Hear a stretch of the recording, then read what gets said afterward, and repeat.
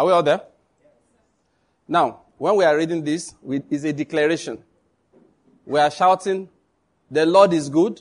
We are shouting, the Lord is greatest. We are shouting, Jesus is Lord. That's what we are doing when we are reading these scriptures. We are not meditating. There's a difference between meditation and declaration. I hope you're getting my point. There's a word of difference between the two. So I want us to please bear that in mind. What we are doing is declaring. So are we ready now? We are reading from verse 1 to verse 9 of Psalm 65. 1 to let's go. NIV. 1 to let's go. Praise awaits you, O God, in Zion. To you our vows will be fulfilled. You who answer prayer. To you all people will come. When we were overwhelmed by sins, you forgave our transgressions. Blessed are those you choose and bring near to live in your courts. We are filled with the good things of your house, of your holy temple. Verse 5. You answer us with awesome and righteous deeds. God our Savior, the hope of all the ends of the earth and of the farthest sea. 6. Who formed the mountains by your power, having armed yourself with strength. 7. Who still the roaring of the seas, the roaring of their waves, and the tumult of the nations. 8. The whole earth is filled with awe at your wonders. Where morning dawns, where evening fades, you call forth songs of joy. 9. You care for the land and water it. You enrich it abundantly. The streams of God are filled with water to provide the people with grain. For so you have ordained it. Amen. Amen. By this declaration, we have said that God is in charge of this our land. Amen. Say amen if you believe that. Amen. We are saying Jesus is Lord over this land. Amen. Yeah, we are giving him the glory. You answer us with awesome and righteous deeds, God our Savior, the hope of all the ends of the earth and of the farthest seas. We are declaring that indeed is our hope. Amen. Yeah, say amen to that. Amen. We are saying the president is not our hope. Amen. I say amen. No. Amen. He cannot end banditry. Amen. He cannot end kidnapping. Amen. He cannot end economic turmoil. Amen. You know why? He is but a man. When people are angry with him, I say, how can you be angry with him? What is wrong with you? There has been troubles long before he became president. And it will continue if you don't pray properly after he has stopped being president. I hope you're getting my point. It was not President Obasanjo that granted us the prosperity we experienced from that year 2000 for some years. It was God. I hope you're getting my point. So let's not wish for the days of a particular man. He will turn back to the Lord and say, have mercy on us. I hope you're getting my point. If there's insecurity, you can't blame one man. Why do you regard man whose breath is in his nostrils? Why should he be highly esteemed? That's what the Bible says. That's what God was saying through Jeremiah there. So let's understand that. So what we are doing by this declaration is that we are saying it is not man, it is God. So we say to him, you answer us with awesome and righteous deeds, God our Savior, the hope of all the ends of the earth and of the farthest seas. It is you, Lord, who formed the mountains by your power, having armed yourself with strength. You still the roaring of the waves, the roaring of the seas, and the roaring of their waves, and the tumult of the nations. It's God that ends the tumult in the nations. The whole earth is filled with awe at your wonders. Where morning dawns, where evening fades, you call forth songs of joy. You say, you care for the land and water it. You enrich it abundantly. The streams of God are filled with water to provide the people with grain. For so you have ordained it. We declare again that Jesus is Lord. Somebody say amen. Amen. He's our King. Amen. He's our King. Amen. Jesus is our King. Amen. His kingdom rules over all. Amen. And we say to him, let your kingdom come. Amen. In the name of Jesus. Amen. All right, let's take our seats in a moment. Before we do that, let's take our declaration of understanding as we usually do. From the bottom of our hearts, if you want to be blessed today, you are going to do it like you want God to speak to you. 1, 2, let's go. Now I declare. That the Lord has given me the spirit of wisdom and revelation in the knowledge of him. And I'm being filled with the knowledge of his will. In all spiritual wisdom and understanding. As a result of this, I'm walking in a manner worthy of the Lord. I'm pleasing him in all respects. I'm bearing fruit in every good work. And I'm increasing in the knowledge of God. Now again, I incline my ears to his word. The word is entering my heart. It is giving me light and direction. It is healing me in every area. It's making me more and more like the Lord Jesus. In the name of Jesus Christ. Amen. I said amen. All right, the Lord is good. Please take your seats. Amen. You know, when I was coming today, I was feeling anointed. You know, do you get this like that? Just wake up, you are feeling anointed like, God is going to speak through me today. Oh, the Lord is good. So I believe we are going to have a nice time. Yes. Okay, we have been looking at the life of David. Now, let me just remind us of what we are doing. What we are doing is trying to become exactly like Jesus Christ. And we have explained that if you read the story of the scriptures, you don't find much described about the life of Jesus until it was said concerning him, "This is my beloved son in whom I'm well pleased." Before that, the only encounter of him as a conscious and decision-making person was at the age of 12. And that was when he went to the temple and he was asking questions of the teachers of the law. And they were impressed by him, while his parents were confused as to his whereabouts. But other than that, nothing was said about him as a person. Nothing. Absolutely nothing. We talked about the time of his conception, then his parents taking him away somewhere, and then bringing him back after a while. But what did he do? Nothing. Suddenly, one day we heard that he appeared when John was baptizing. And then the Spirit came upon him, as John had been told ahead of time will happen. That anyone that you see the Holy Spirit descend upon like a dove, that is the person. And then as he came for baptism, John looked at him and said, that's my cousin. And then he came, of course, instantly he recognized what was going on. And the Holy Spirit came upon him. And then John began to testify to Peter and co. that behold the Lamb of God that takes away the sins of the whole world. But what we're talking about is that why did God say to him, "This is my beloved son in whom I'm well pleased"? We have established that is not because of the circumstances around his conception. It was not favoritism. It's not, "This is my firstborn one. This is the one in which the one I sent into the earth by myself."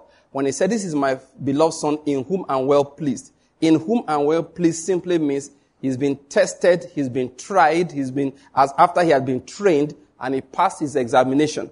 God looked at him and said, "Good, this person has satisfied me." So what we are saying, what were the things that God saw in him when he said that?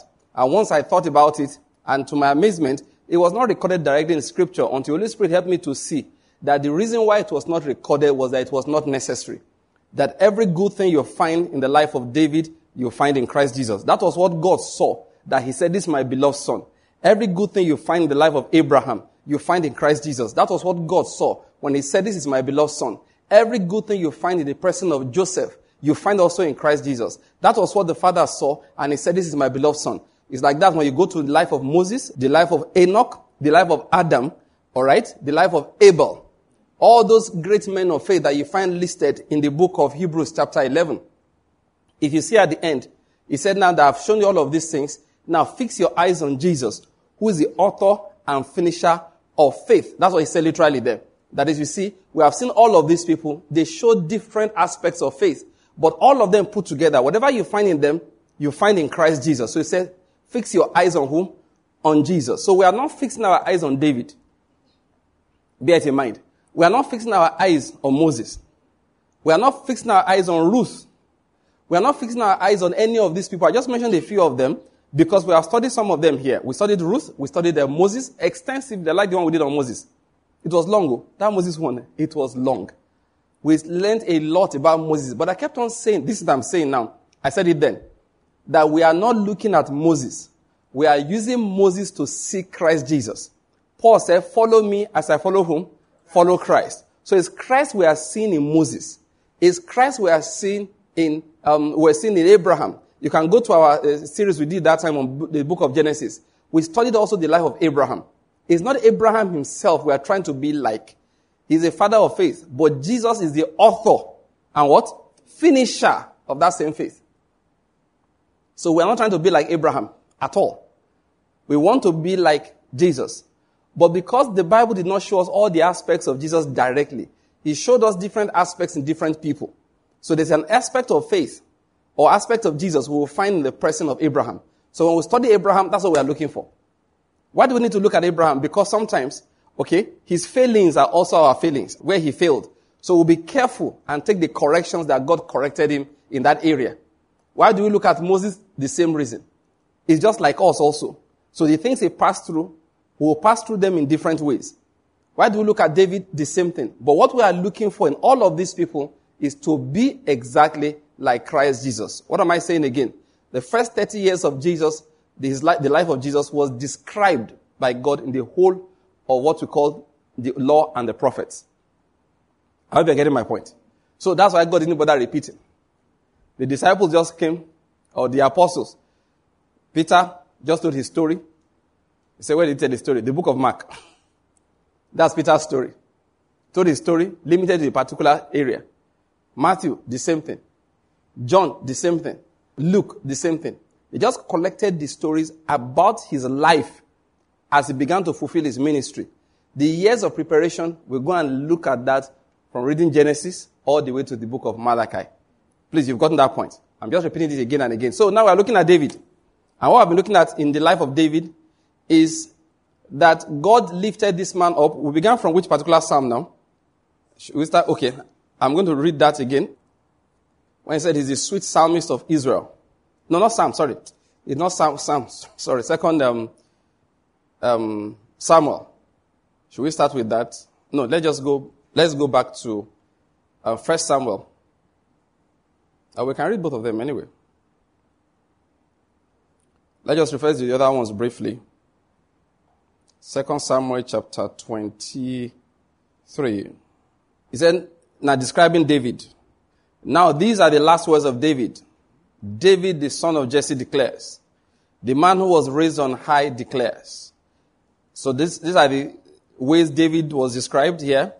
The man who was raised on high, the anointed of the God of Jacob, the sweet psalmist of Israel. Please notice those three things about him. The man who was raised on high, the anointed of the God of Jacob, and the sweet psalmist of Israel. We're going to look at these things and more about his life. What are we to see or copy from those things so that we become people that are changed into the image of the Lord Jesus Christ. Bear that in mind. So let's read out that one again. We've read before, 1 Samuel chapter 16. Again, because we've read this a number of times, we will not spend much time. I'm going to rush through it. From verse 6, the sons of Jesse were passing before Samuel, who had come there to anoint a king in replacement, for Saul, as God instructed. So they began to pass one by one. In verse 6, when they entered, he looked at Eliab, that is Samuel, and he thought, when you are thinking, let me assure you of one thing. God is hearing it loud. God is hearing it loud. There's no thinking in the realm of the spirit. Everything you say is talk. Instead of thinking, you might as well be talking. They are hearing it. He thought. That's what he did. Surely the Lord's anointed is before him. And the Lord answered him in verse 7. He said, Samuel, I heard what you said. I didn't say anything. No, as far as I'm concerned, you said it. Well, the Lord said to Samuel, do not look at the appearance or the height of his stature, because I have rejected him. For God sees not as man sees. For man looks at the outward appearance, but the Lord looks at the heart. So there's a particular heart God was looking for. Then Jesse called Abinadab and made him pass before Samuel. And then the same conversation happened, but then summarized as the Lord has not chosen this one either. And all the sons of Jesse passed like that until there was no other one. So let's go down to verse 11. And Samuel said to Jesse, are these all the children? And he said, well, there remains yet the youngest. You can't be looking for that guy, actually. You said you came to do what? Anoint a king. That's why I didn't call him. He's not a king you said you came to anoint. He's a small boy. He's not a king you came to anoint. Jesse did not think it possible that David would be the one. For a number of reasons. One of them, that's not the only reason, but one of them is that David was a small boy. He had never been to war. What am I trying to say? You'll be amazed the kind of persons that God is anointing around you. Once they came and told Nathanael, we have found the one. He said, who? This one? He said, can anything good come out of Nazareth? They said, come and see. That is, why he said so? Nazareth was a very small, it was not a village, it was a hamlet. It was a small place, And literally, they've never had a Nobel Prize winner. No president had ever come from there. President, local government chairman, councillor, they've never had a councillor. The most educated person in that place just learned how to measure wood so he can be a carpenter. If you know, I hope you're getting my point. And I said that's where the Messiah is coming from. What kind of joke is that? But they said, come and see. And when he came, and he saw Jesus Christ was saying, Nathan, how far? It's not Nathaniel. Jesus was seeing why they were having all that conversation under a tree. Gave him one small dose of word of knowledge. He said, my Lord and my God. He said, I'm impressing you. You have not seen anything yet. Let me just tell you about your life. Somebody will look at you one day and think you are nothing. Then you will open your mouth once or do something once. After that, the person will start worshiping God. He won't worship you, but he will worship your God. Amen. Somebody say amen. Amen. Were you not small in your own eyes, yet God made you? That's how God is. He said, follow me and I will do what? I will make you. When you follow God, He makes. I hope you're getting my point. It is not your natural qualification that will get you anywhere in life. Please bear these things in mind. Your natural qualification says nothing about your destiny. Sometimes you have to literally throw it away. You go and kneel down and say, Lord, I want to talk to you. I'm very intelligent. Today I confess I'm foolish. That when you got there, your intelligence was oozing everywhere. Everybody loved the fact that you're very smart. And I said, Lord, I have come to confess that I don't know anything. If you don't do that prayer I've just said, you won't go anywhere in life. You will struggle all the days of your life and you won't know why. Please bear that in mind. So let's continue our reading. Which verse? All right, verse 11. And Samuel said to Jesse, are these all the children? And he said, there remains yet the youngest. And behold, he is tending the sheep. Then Samuel said to Jesse, send and bring him, for we will not sit down until he comes here. So he sent and brought him in. Now he was ruddy, with beautiful eyes and a handsome appearance. And the Lord said, arise, anoint him, for this is he. So we are looking at this particular man, David. Then Samuel took the horn of oil and anointed him in the midst of his brothers. And the Spirit of the Lord came mightily upon David from that day forward. And Samuel arose and went to Ramah. Now we've read this, of course, many times. We all know the story here, but we can never read these things enough. I want us to bear something in mind here, or remind us of the fact that David was actually a small boy, literally. He literally was small. His exact age, we don't know for sure. But somebody said he was as young as 10. That's possible? I don't know. But I didn't see any estimate that put him beyond 14. So definitely it was maybe 13 or 11, something around that area. Let's say something between 10 and 14. Now, I said something last time, let me say it again. It is not when you are old you start serving God. From the time you are young, God is already checking. Now, it's not you I'm telling now. I want you to be, like I'm not telling you now for your sake, because most of you hearing me, all right, you already understand that you are being checked already. But I'm telling you for the sake of your children. Don't assume they are too small to hear the truth. Don't assume that they are too small to hear the word of God. Don't send them to go and play Tusi times Tusi. You know what they call Tusi times Tusi? Okay. She's laughing. She understands it very well. Don't send them to go and be playing Tente when service is going on so that they will not disturb. Sadhu insists on putting them inside the same hall as the adults. That the same spirit will land upon them. One day I went to church. This was a Winners Chapel in Lagos. And it was an effort to get a seat those days in Winners in Yanokwaja. So there's this one little boy that was living with us in the house. Young guy. It wasn't so small, for goodness sake. He was a teenager. So when I would be going to church, he said, bros, let me follow you now. So I said, come, let's go. And because we needed to get seats, we got there very early. We leave home on time. We had to travel to get to church. I hope you're getting my point. We got there. He and I got in on time with our seats and we sat down.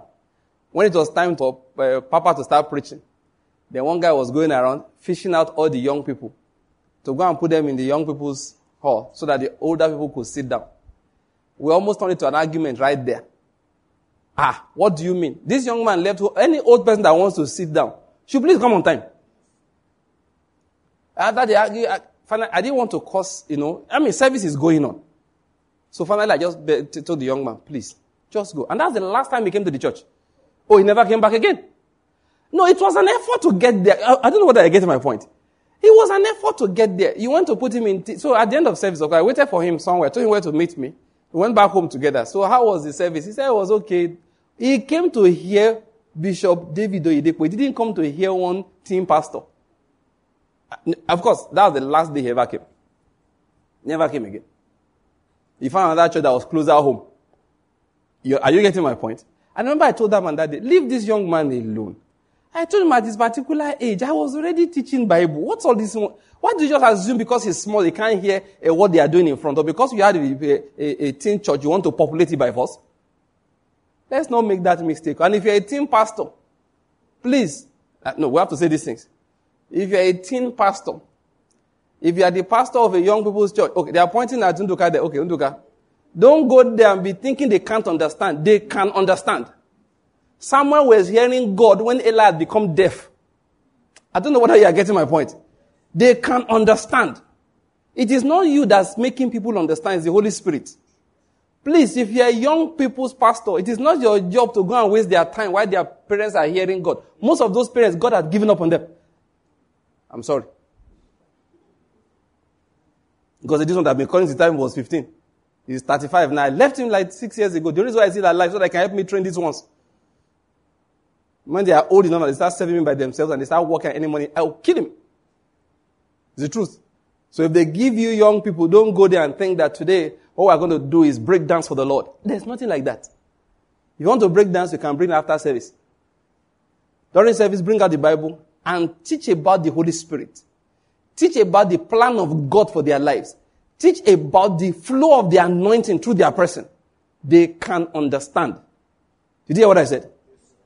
Don't go to church and listen, those children, they know you are not a serious person too. When they are going to church, who's teaching? You just say, it's pastor. You can give yourself any title you like. Let's say they say, my name is, because Pastor Chris's are popular people. There are all kinds of Chris's. There are the good Chris's, the bad Chris's, the ones that do fake miracles, you know them? And there are good ones. I know good Chris. I know backsliding Chris's. I know all kinds of Chris. So you just call yourself Pastor Chris so that you look anointed. So children will say, who's preaching today? Say Pastor Chris. Say that one. Is he a pastor? Let's just go to church. Nonsense guy. You go there thinking they are looking at you, feeling sorry for your soul. As you are preaching, they are looking at you like this. So this guy doesn't even know God. So what do you think? Say he's confused. Because you are wearing a nice, you want to be trendy now. You wear one nice jacket, t-shirt, and you are wearing trainers. They are looking at you and feeling sorry for you. After the service, they say, let's pray for this confused man. I'm telling you the truth. You want to impress young people, know the word. One day, no, we are streaming, I can't say many things. I'll say this one. One day, shall I say it? One day my son, they went to church. He and his friends sat down. They were watching one pastor. He was very simple. He said, today I'm going to take an offering. Everybody are going to give the Lord 50,000. The boys pinched and said, don't worry, it's coming down to 500. Leave him. The boys pinched each other and said, leave him. He will still take 500. Meanwhile, the man came and said that the Lord said that you take an offering from each person today. 50,000 naira each. And they were there. They were laughing. These young people were laughing. They were pinching each other. Say, leave him. He's coming down to 500 naira. So the man, after he had taken 50,000 naira, he said, now, some of you will say that, man of God, I can't let this blessing pass me by. All I have is right now. They started pinching each other. He said, did I not tell you? Leave him. Is he coming down? Leave him. He said, don't worry yourself. He's still coming down. The man was going on. When he reached 1,000, they burst into laughter. Yeah, I told you. Now, these are the young people, though. The elders were going for all the years. I want to anoint it. The boys were there at the back, laughing. It's not like they are unserious. They know more than their elders. They have learned more than their elders. When you play some of those pranks, the Lord has taught them, don't follow these people. You think in an ordinary eye, like we say, that Samuel used to become what he became? God had warned him early. Don't follow Hophni. Don't follow Phinehas. I'm going to kill them. Was not what the man of God came to say one day. And God said to Samuel directly, please, if you're a youth pastor, that's what I'm going to say. Read your Bible as if you are going to preach to elders. Pray so that God will speak through you. Don't assume they don't know. God speaks through them. God speaks to them. God desires to bring forth his praises through their lips. I hope you're getting my point. He perfects his praises in their mouths. So please don't go there and be talking nonsense because they make you a youth pastor. Your job is more serious. All those old people you are counseling, life has confused them. I hope you're getting my point. That the young ones are the ones that they don't have any other confusion. They just want to know God. So how do we worship God? It's like this. Preach it to them. Please. Don't joke. And for information, even if you are, you know what they call CEM? Yes. Children evangelism. The same thing. You should pray until God will give you a word for 5-year-olds. Don't think people need to be 20 before God starts talking to them. And then, in the context of our message for this evening, they don't have to be that old for him to start deciding about their destinies. He starts deciding it early. He starts deciding it early. Please get this point. It is not when you are old, you will now become a man of God. By the time you are 5, God is already deciding whether you'll be a man of God or you will not be. By the time God came to David and anointed him king in Israel, he had a better heart as a little boy than Eliab had. He had a better heart as a little boy than all his cousins who were older than him, especially the ones that were from families senior to Jesse. Because God went there first before he got to the house of Jesse. Please bear it in mind, all right? I just feel like repeating that. I believe the Holy Spirit wants us to bear it in mind, especially the message I gave to youth pastors.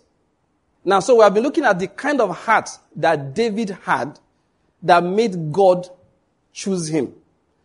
Now, let me remind us again. Why was this portion placed in the scriptures for us? Of course, we know it was not because God did not know who he chose. And it was not because Samuel was too deaf to hear it. No. The Lord deliberately did not say anything to Samuel beyond the fact that you will find the person I've anointed in the house of Jesse. Get to Jesse's house, you find the person there. He could have told him, get to Jesse's house, ask for his last son. The boy will be with the sheep when you get there. Don't sit down until he arrives. Tell his brothers not to bother coming for the sacrifice. He could have said all of those things. He could have said that. And if you read other portions of the scriptures, God used to give specifics. After all, this perambulation did not happen when they chose Saul. It didn't happen. This perambulation did not happen when they had to take the kingdom away from Rehoboam. It didn't happen. God told Ahijah who to anoint to replace Rehoboam. That was Jeroboam. So God knew. But why did he put this there? We have seen. It was because that's what the Bible calls the demonstration of his righteousness. He wanted us to learn how he does things. He wants each person to know that I literally put you on a scale. I weigh you before I decide where I will put you in life. He made it clear to us, I have rejected him. Meaning that Eliab was considered ahead of David. And we believe the same thing concerning Abinadab, Shammah, and all the 7 brothers that were before David. God weighed them and found them wanting. Many, remember many? Yes. You have been placed on a scale and you've been found wanting. Please don't forget that. We are looking at, so what is the kind of heart that we will have? Now, please, at the age of, let's say 10, 12, 13, whatever it was, David was not the wisest person in Israel. At that age, he was not the most knowledgeable. If we don't think about it, we'll assume that by that time he was killing Goliath and killing bears. I used to think, of course, we just think about that. God saw his love for the sheep and all of that, so he risked his life. Unconsciously, you will think that's when God chose him. No. It was the anointing upon him that gave him the capacity to kill the bear and kill the lion. He was anointed literally to do exploits. That same anointing was what he carried into the battle against Goliath. Last time we saw it, we read it. I don't want to go over that now. He did not kill the bear before this time. He did not kill a lion before this time. If you read the scriptures, you will understand that these things happened after he had been anointed. Because after now, years passed before he faced Goliath. Here he was young, ruddy, beautiful countenance. But by the time he was facing Goliath, he was already being described as a valiant man of war. He had started causing trouble in his own way, if you get my point. He already had a bit of reputation among some of the men in Israel. By that time, of course, we saw it last time, between now and when he killed Goliath, he had gone into play instrument for Saul, at least either on a part-time basis or anytime Saul will have problems, they will invite him. And when Saul will recover, he will go back to tending the sheep, because we know that when he came to face Goliath, that experience, his brother asked, with whom did you leave the sheep? He wasn't in the shepherding business. He had not been drafted into war. But they already described him as a valiant man. That tells you that his reputation of killing lion and bear was already known among some people. But this was not there at this point. It was the anointing, listen, it was the anointing of God upon him that gave him the ability to do exploits. It was a man who waited on the Lord. I hope you get my point. Yes, the anointing came on him and you must understand what the anointing is. When God anoints you, he gives you power. Listen, I'm convinced about this. Now, this just came to my mind, but thinking about it, I'm convinced. Every man that came to war, that to fight on David's side. Okay, let me put it like this. Let me not sound too 100% sure, but this is what I think. I believe David will say, you want to fight, he sees the kind of person that he call you. He will hold your hand, put his sword in your hand, and tell you, okay, go and fight for us. By that, he transmits that anointing into you. It was not ordinary eye, like we say. No. For those men to be giant killers. No, it was the anointing that Samuel poured upon him that day that he began to distribute to the men that worked with him. You know that Joab and his brothers, two of his brothers, who were generals with him, who were commanders in his army, they were his cousins. They were amongst the first to start rolling with him, and he anointed them just by being around him. There was an unction around Samuel that gave them the ability to do things. Listen, God didn't choose him because he had the ability. That's the point I want to make. God chose him because he had the right heart. It was after he had been anointed that those things began to happen. What was the issue? He had the right heart. What kind of heart did he have? We saw it last time. It was a heart that panned. You know, I had the problem last time when I was going to say this pan too. Do you remember? The grammar got confusing. Anyway, it was a heart that yearned after God. He said, as a deer pants after the water brooks, so my soul pants after you. That was the heart he had. And that was the heart that God saw. And what I want to expand on today, okay, I've spoken this length, okay, reviewing most of the things that we have said in the previous times, and especially last time. But I want to expand on that heart today. I need to expand on it. It is so important. Because you see, I realized that God gave us strength in life for a thing, one thing, not two things.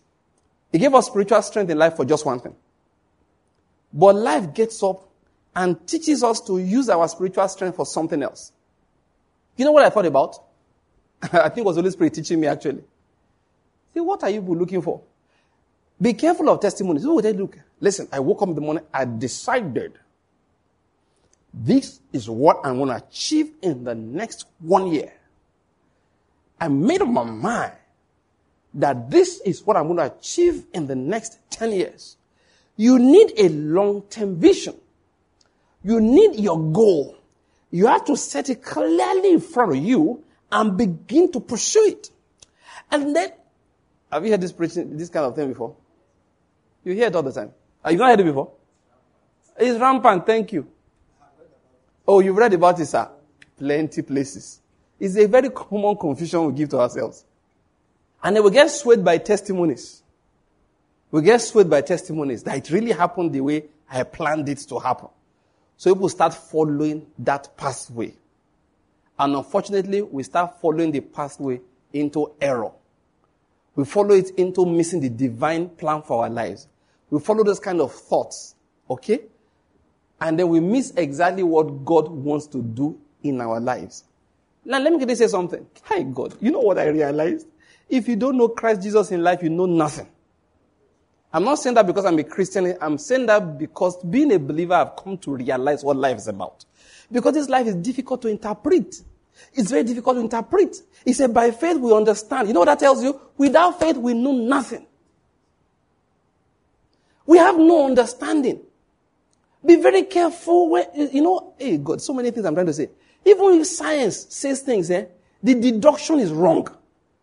If anybody tells you it's only what science says that can be proven that I believe, you only believe according to what somebody else has decided to interpret out of the data. The same set of data can give you 10 different interpretations depending on who's interpreting.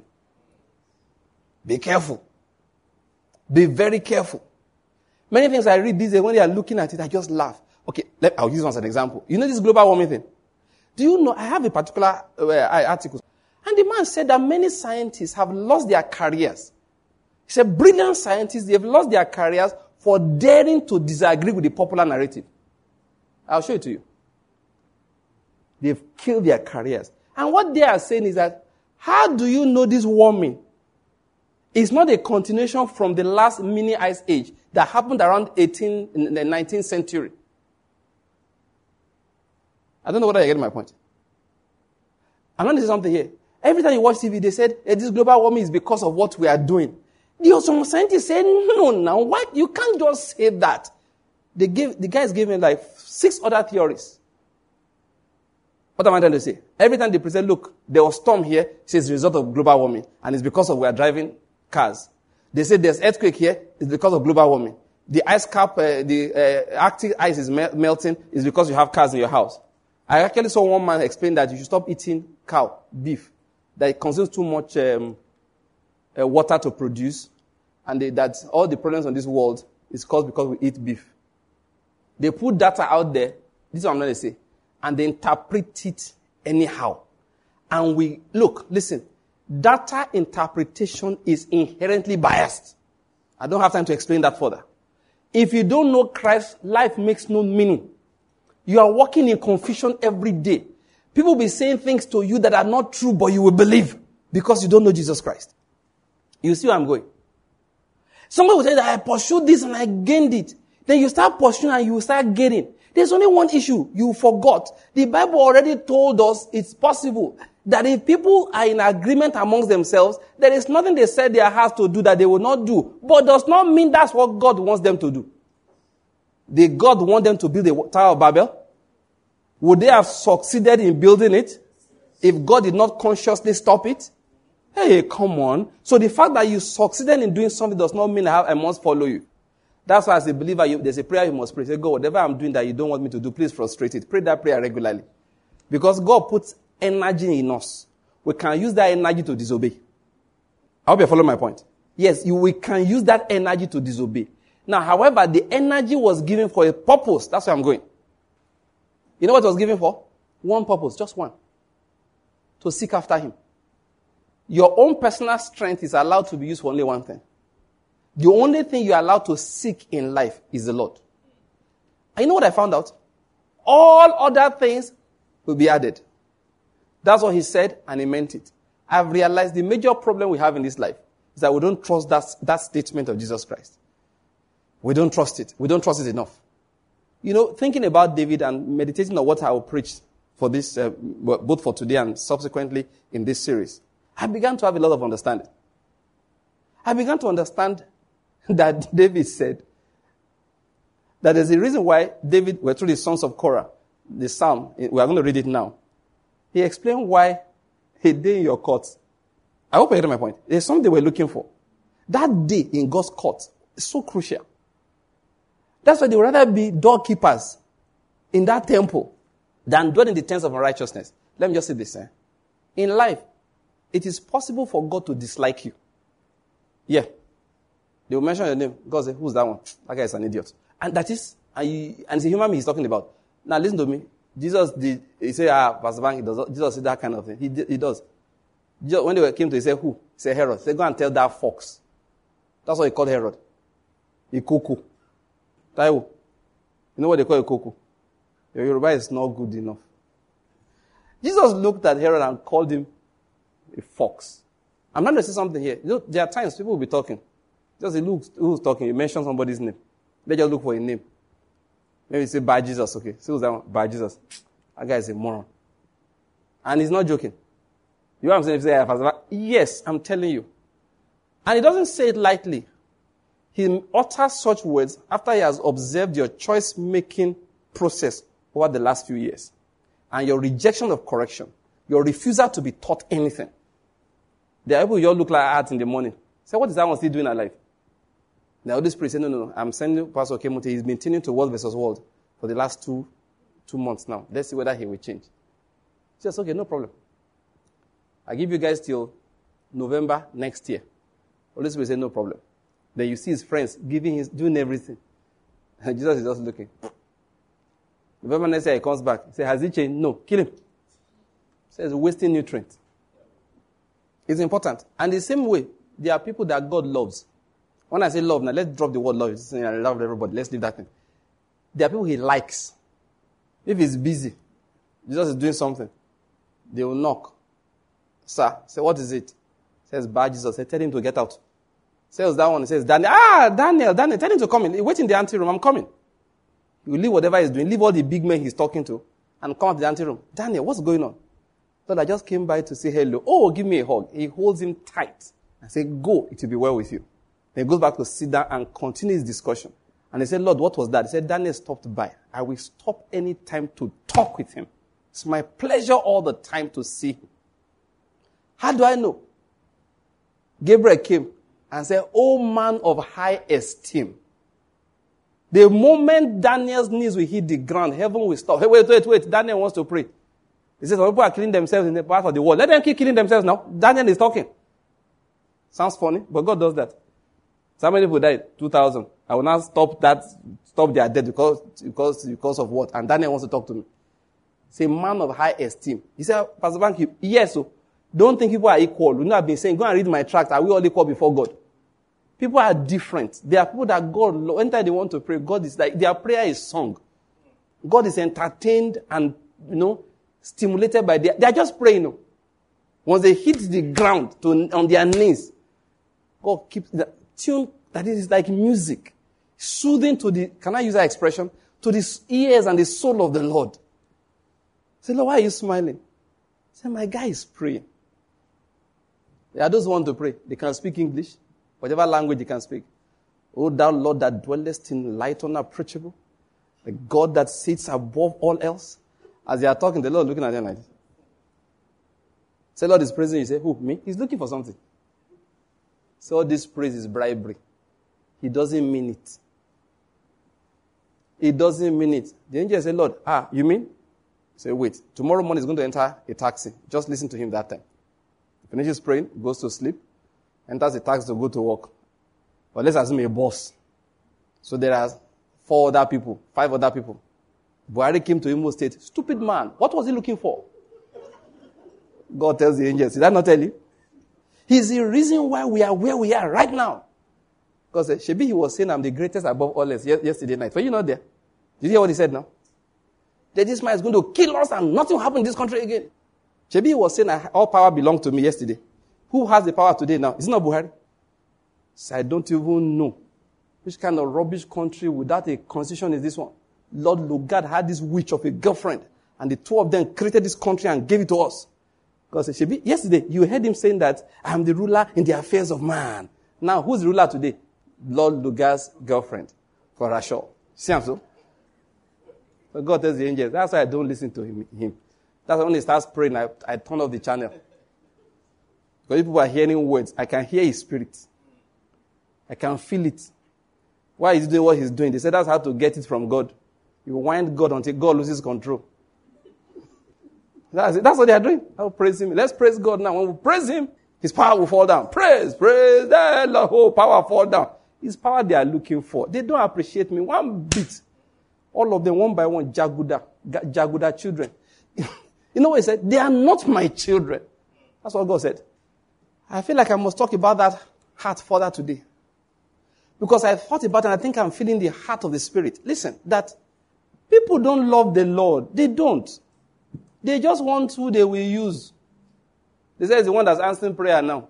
The day Satan gets more power than him, they won't defend him. Any government in power. Why are they going to church now? They say he can send somebody to hellfire. They don't care about him. And I said last time, God actually cares that people care about him. He has feelings. He enjoys things. He becomes sad. And you'll find that as we go on, do you know the Bible did not promise blessings for those that God loves? He promised his blessings for those that love God. Read your Bible. Eyes have not seen. Ears have not heard. Neither has it entered the heart of man. The things that God has prepared for those he loves. Is that what he said? Answer me. Is that what he said? No. What did he say? Prepared for those who love him. It is for those who love him that he prepares something, not those he loves. He loves everybody equally in that sense. But those that he prepared a special blessing for are those that actually love him. And that's the matter of fact. I was saying, we're looking at the heart of David. I thought about it. That you see, I said it before. Okay, let's read this before I continue what I want to say. Quickly. And that's why I was going to read a particular portion. Let's start from Psalm 84. By the time we are done today, let me tell you what's going to happen to you. You'll be looking for God everywhere to love him. Yeah. He said, how lovely are your dwelling places, O Lord of hosts. My soul longed and even yearned for the courts of the Lord. My heart and my flesh, please follow this. My heart and my flesh sing for joy to the living God. The bird also has found a house, and the swallow a nest for herself where she may lay her young. Even your altars, O Lord of hosts, my King and my God. How blessed are those who dwell in your house? They are ever praising you. Look at verse 5. How blessed is a man whose strength is in you, in whose heart are the highways to Zion. Please, I need you to follow that. He said, whose hearts are set on pilgrimage. They are facing going to Zion. So that person is blessed. Whose strength is in the Lord, in whose heart are the highways to Zion. That is, she's focused on going to Zion.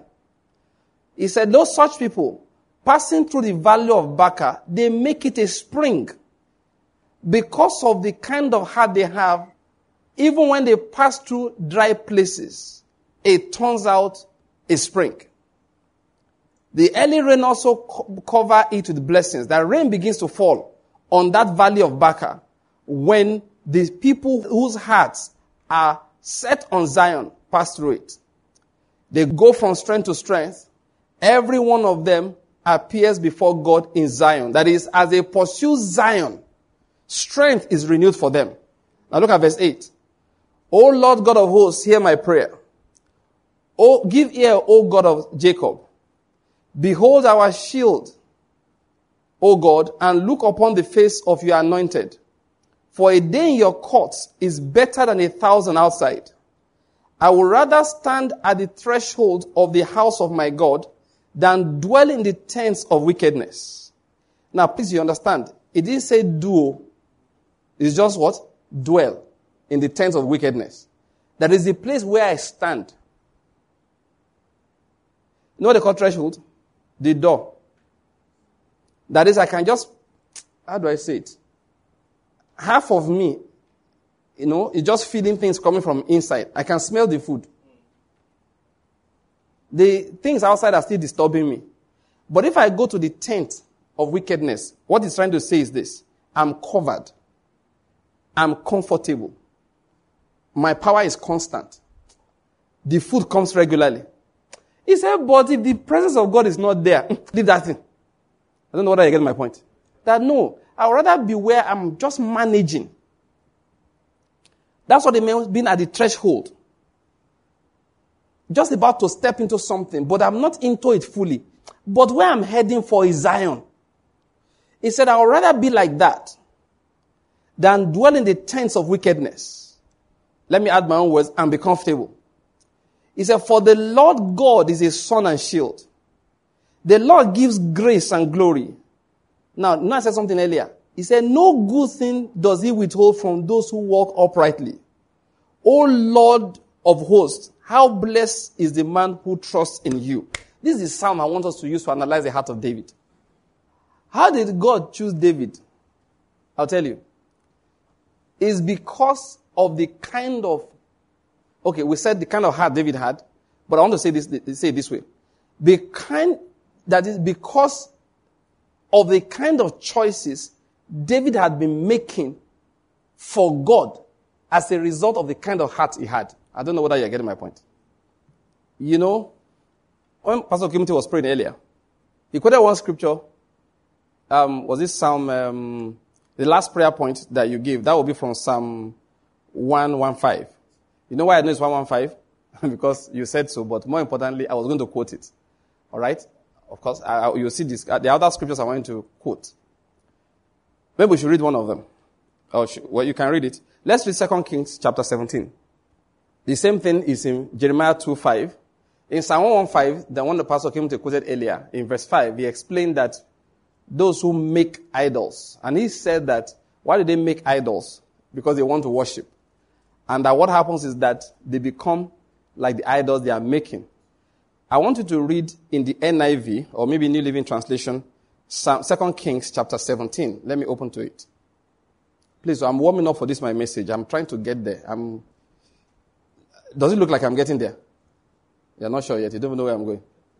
But the way you're laughing, I suspect I'm getting there. I'm still warming up. 2 Kings chapter 17. I want to read verse 15. He said that, let me read the NIV, verse 15.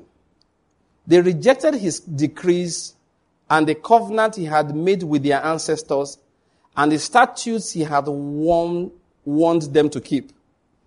They followed their worthless idols and themselves became worthless. Did you notice that? They followed their worthless idols and themselves became what? Worthless. The same thing Jeremiah talked about, if you read Jeremiah chapter 2. It's there. It's in the scriptures. He said in verse, let's just start from verse 4. We'll read 4 and 5. Hear the word of the Lord, O house of Jacob, and all the families of the house of Israel. Thus says the Lord. What injustice did your fathers find in me, that they went far from me and walked after emptiness and became empty? Let me read it again from NIV. The New International Version says it like this. What fault did your ancestors find in me, that they strayed so far from me? They followed worthless idols and became worthless themselves. It is like, your worth in life. Of course, I'm not talking about your financial worth as measured by Forbes. Your worth in life is determined by what you follow. I said something at the beginning. I've not forgotten that I've not completed saying it. That God gave us strength, energy in life to pursue Him. That's it. I found out that years ago. That God said, follow me. Don't worry about I want to build a house. Don't worry about I want to live long. Don't worry about I want to have a husband. Don't worry about I want to have a wife. I don't want to have children. He said, no, just follow me. And I want to say something to Christians again. You know, my family were studying the scriptures, was it 2 mornings ago? And we got to that Matthew chapter, was it 15?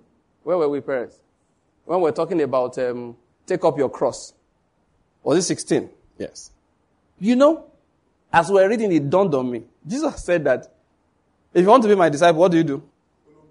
No, you deny yourself, take up your cross, and follow me. So we began to analyze, what does it mean to take up your cross? So, of course, this person says one thing, another person will say another thing. But we all came to an agreement. So who carries a cross? Is it the carpenter? Is it the Roman soldier? Who carries a cross? The person that you are going to execute. When Jesus said, take up your cross and follow me, He said, prepare for execution. He said, deny yourself. Forget all this ambition. Forget all this I want to do that. You know, something dawned on me about children. They go to the school you tell them to go to. You know that? They wear the clothes you give them to wear. The child is just as prosperous as the father is. as the mother is. That's just it. Now, so if the Heavenly Father is our Father, I hope you're getting my point. And He thinks well about us. Let me tell you the truth. I told you before that when I started having children, I learned the love of the Father. I learned to relax. I learned that if God loves me half as much as I love any one of these my children, I shouldn't worry. And since He loves me more than I love them or have the capacity to love anybody, and He has far more resources than I have or can ever dream of having, then why am I bothered? He gave us energy, He gave us strength to be able to realize this thing I'm saying. He gave us energy, gave us strength so that we'll pursue this. But you know what happened? And pastors, we fell for it, many of us. Because, earlier this morning, my wife and I were talking, and I said, I was telling what I told the Lord a few days before. I looked God, I said, God, the hurry. I didn't say it in a nice way, like out of exasperation.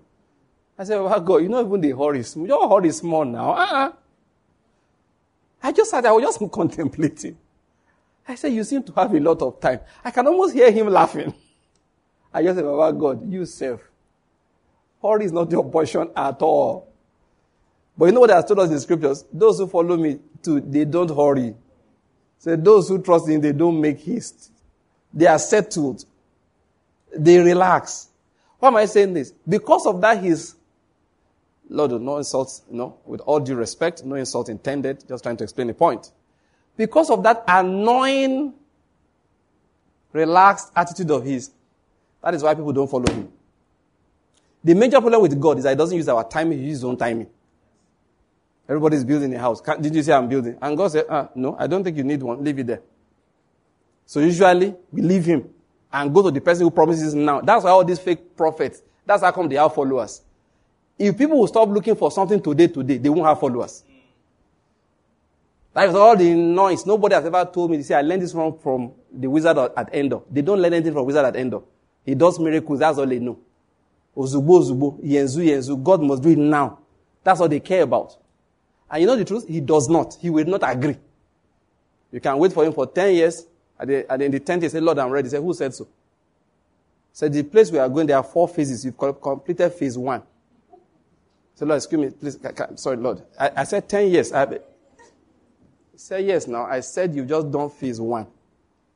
Sorry, excuse me, I don't get it. Are you trying to imply, and it doesn't give you any further answer? He has this, again, Lord, please, he has this annoying habit of never explaining himself to anybody. You're never allowed to question. Just keep your irritation to yourself and sit down there. Sometimes even, part of his funny behavior, Lord, please, when I'm using the word annoying, funny, I'm just, it's called this your children. We are all stubborn people, so I'm trying to help us. It's not you we are talking about really like that. I know you are all wise. Yes, He knows what He's doing. He's always on time. He's never late. And one of the reasons why He's never late is because His time, He controls time absolutely. I made a joke with my wife the other day. We were hurrying to go. Was it the airport or something? So I said, please. So we're dressing. You don't want to miss your flight. Thank God for, where's Emeka? I just call Emeka, please, when the plane leaves Lagos, let me know. So Emeka said, no, the plane has taken off for time to hurry. So we're hurrying to get to the airport. So some people were wondering, what do you mean take off? Take off coming to Enugu, so we calculate that. So that's what I mean. In case you are wondering, how are you hurrying after he has taken off? Taking off from Lagos, so we know he's heading to Enugu and he's coming to pick us, So along the line, I just said to my wife, what's all this rush? Please stop the clock. Do you get the joke? I said, why are we hurrying? I said, just go to the clock. Remove the battery. Stop the clock. If the clock does not move, nobody's moving anyway. She said, okay, no problem, sir. I'm going to do exactly that. Of course, she got my joke. But just made a joke. But you know the truth, to us it's a joke. To God it's not a joke. To Him it's not a joke. If the time is moving too fast, He will pause the time. And everybody will freeze like this. He said, but we will not freeze. He will make you go around in circles. He will pause the time. You will be busy with activity, achieving nothing, going nowhere, while He's accomplishing what He wants to do. That is why He is never late. Look at what He did with Lazarus. The Lazarus is sick now. Oga, come. Say, I'm preaching. They said, but he might die. He said, when he dies, then when we get there, we'll wake him up now. It's not sleep. People sleep when they die. You have to understand how Jesus is. So he was preaching, was doing programs, explaining to people. He said, this is what the Father wants in the kingdom. Boys are like, okay. They've sent like 16 text messages in the last 1 hour. That how close are you guys? I have not replied them. Have kept on saying, I've been rejecting the call. The number you have called is busy. It's engaged. I've been rejecting the call, Lord. Because I don't know how to tell them we have not left. So he finished preaching. Okay, guys, we are going to Bethany. Okay, sir. He said, Lazarus actually, let me summarize it, has died. He first said he is sleeping. So Peter said, praise God. He said, let's go and wake him up. He said, we will travel to go and wake somebody who is sleeping in Sambisa forest. You don't seem to get it. They said they want to kill you there. We want to travel to go and wake him up. I'm being dramatic. It took him 4 days to get to where Lazarus was. And as soon as he got in, Martha looked and said, welcome, sir. Impeccable timing, Abi. If only you had come 4 days ago. That was when we sent the message. The messenger came back, said you heard the message and said you are coming. I can imagine that Martha's neck had increased by 1 inch, Mary's own by 2 inches. While looking, and they hear kuru outside, is it the one? When they hear people moving, Jesus punished those people. No, they stopped waiting after that. They stopped waiting. While he was still alive, they were waiting. After the man died, they said, oh, thank you, Jesus. Oh, thank you. When they arrived, they were looking at him. He didn't look sad. He said, where have you laid him? He said, sir, he's dead. Did I not tell you that if you will believe, you will see the glory of God? He said, yes, thank you. Sir, he's dead. I know you will raise him up on the last day. Say, no, I'm the resurrection and the life. He that believes in me, even though he dies, yet he shall live. Martha didn't understand. Jesus said, roll away the stone. I'm being dramatic and I'm enjoying the drama, actually. You know why Jesus did everything he did? Whether you come on the day before he died, 2 days after he died, or 4 days after he died, sure, he will wake up. You know what it reminds me of? Nigerian politics. One day, Chris Ngigi was manipulated into power as an Anambra governor. I can say that because the law has said it happened. Then Peter Obi, candidate for Abga, went to court. And the matter dragged for more than 2 years. He finally won, and Peter Obi was made the governor of Anambra State. Less than 2 years into his tenure as governor, they said it's time to elect another governor. So he went to court and said, no, the constitution says I have to do 4 years in office. So the matter went to the Supreme Court. Now this is what I'm telling the story. Supreme Court, no, the day before election, they said, read your judgment now. They said, no, it's not ready. Oh God, please. Election is just tomorrow or the day after. Read judgment now. They say it doesn't matter. Now, anytime we read the judgment, whatever is the consequence, everybody will live with it. Andy Uba was elected into office. 11 days after he took this. 11 days. Supreme Court said, Peter Obi, yes. That's the way it's...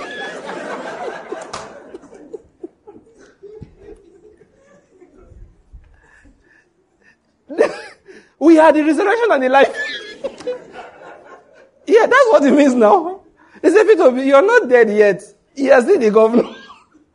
They say, you are right. It's 4 years. And you started peeing right there. Government house. What? The guy, he ran to Abuja, met Mary Adwa. Adwa said, okay, what do you want me to do?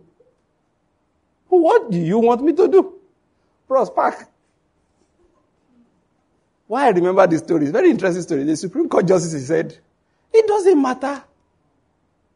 Anytime we read the judgment, whoever is supposed to be governor shall be the governor. So, Andy Uba, he said to be the shortest governor we ever had in Nigeria. True or false? False. He was never governor. He was never governor, no? He sat on the wrong seat for 11 days. He missed his address for 11 days.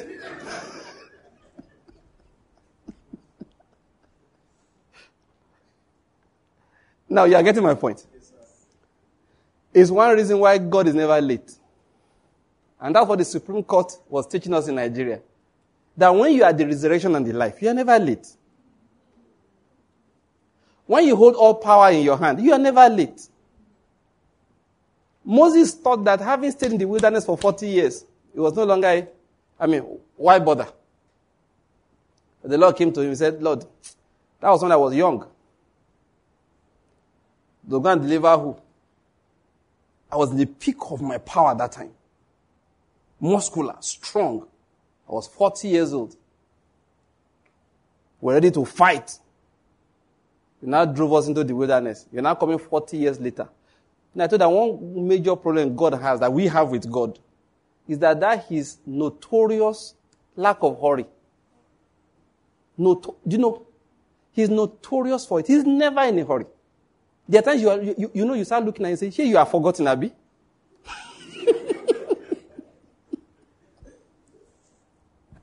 No, my wife and I were thinking about it this morning. I said, I sat alone in the house a few days ago. I just said, God, you self, Sha, you know the hurry. And it's the reason why people don't follow him. That's the reason. It is the reason. And Satan will now come, because that's the way it works. Satan will say, look, what is it? Akilo and I were analyzing the other day. I was in the house. That's my son. And I said, listen, it was music that led to it. Yeah, we talked about musicians. Something led to it.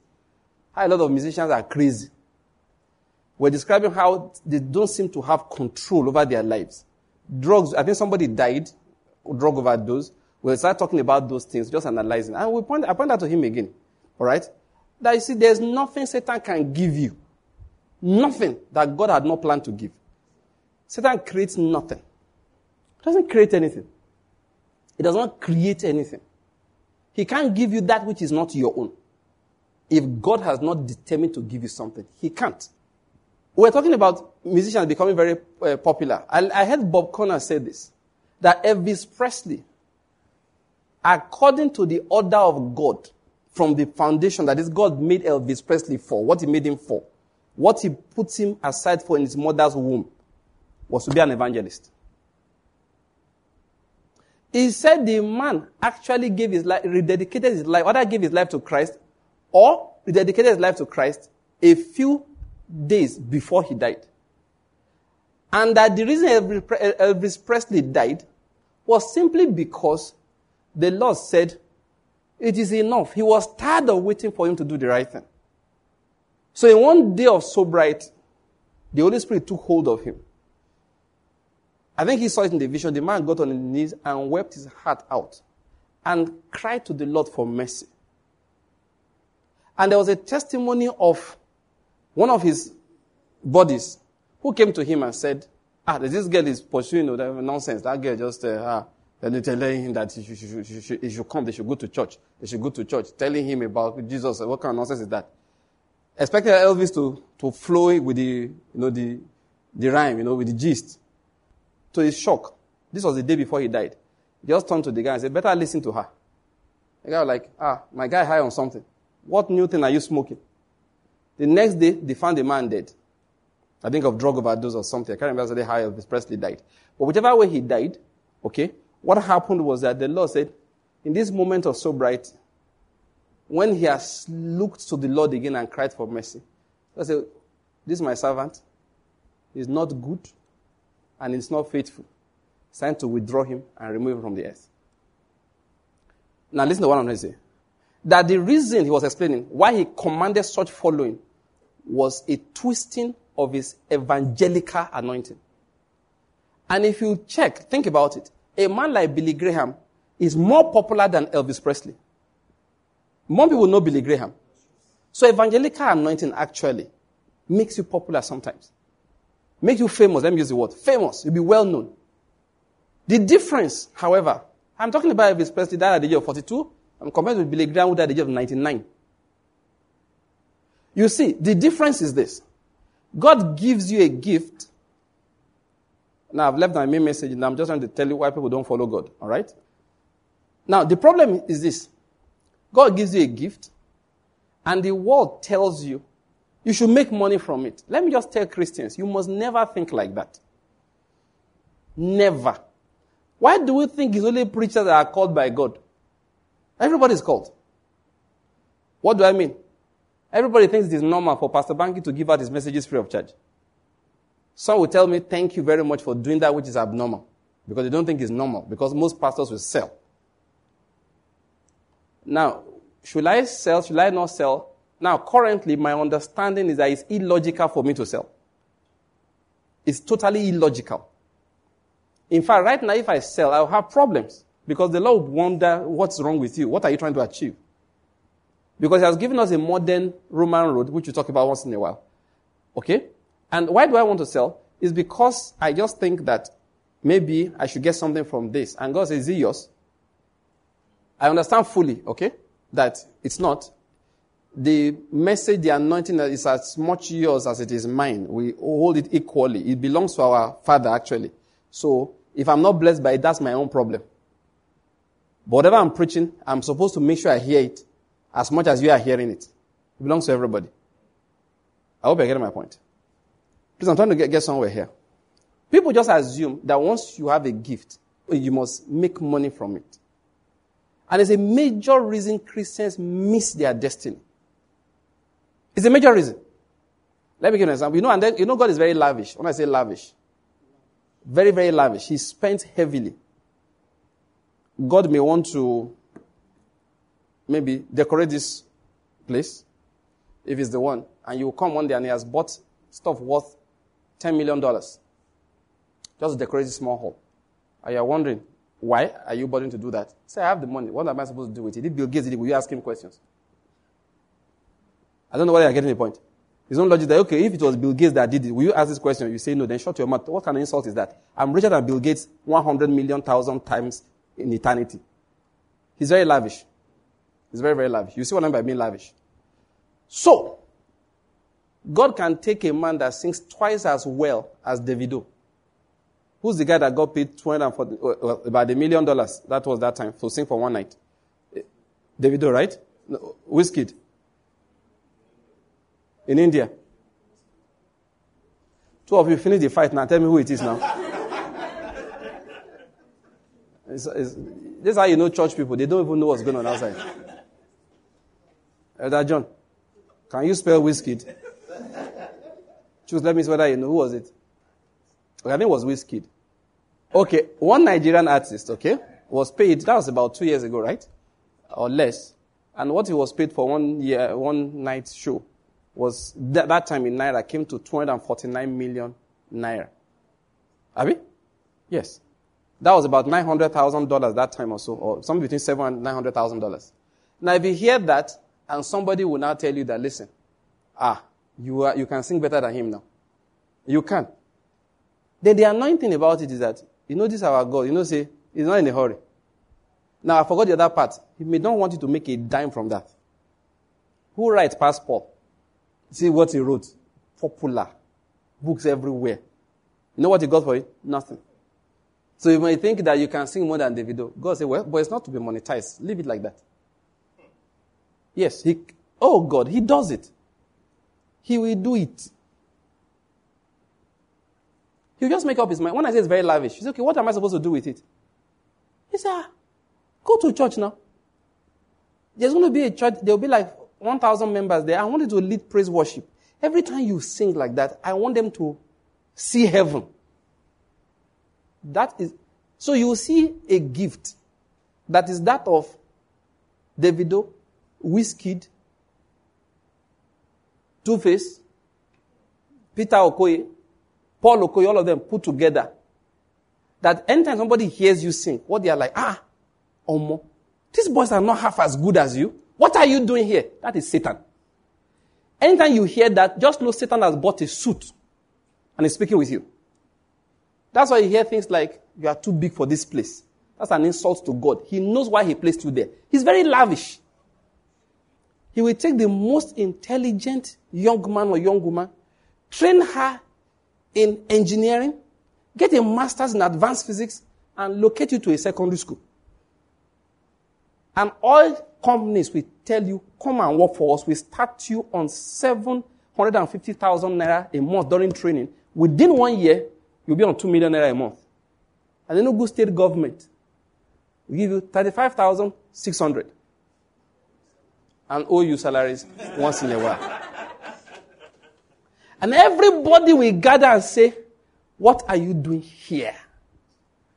The only thing they have in mind is that you can make more money. And let me tell you the mind of God.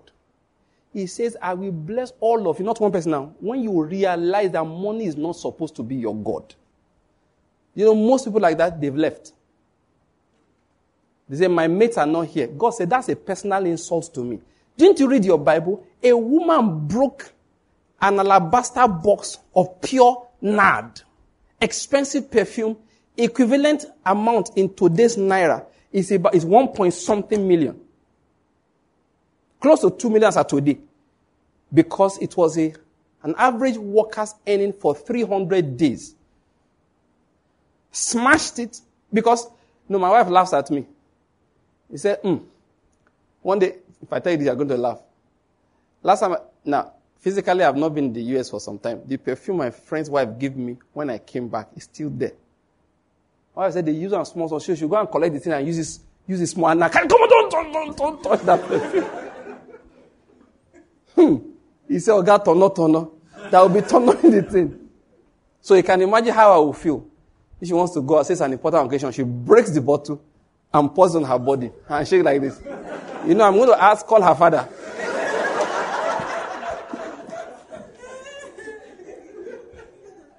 I said, where's my money? The bride price I paid. See what kind of thing is this one? That was what happened. And the perfume we are talking about is not up to 1 month's workers who earn, It's very nice perfume, actually. One day I was spray it, I would have become to come and sniff it. It's very, very nice. And they use it in small. I use cheaper perfumes every day. But that one, anytime I feel anointed, I just carry it.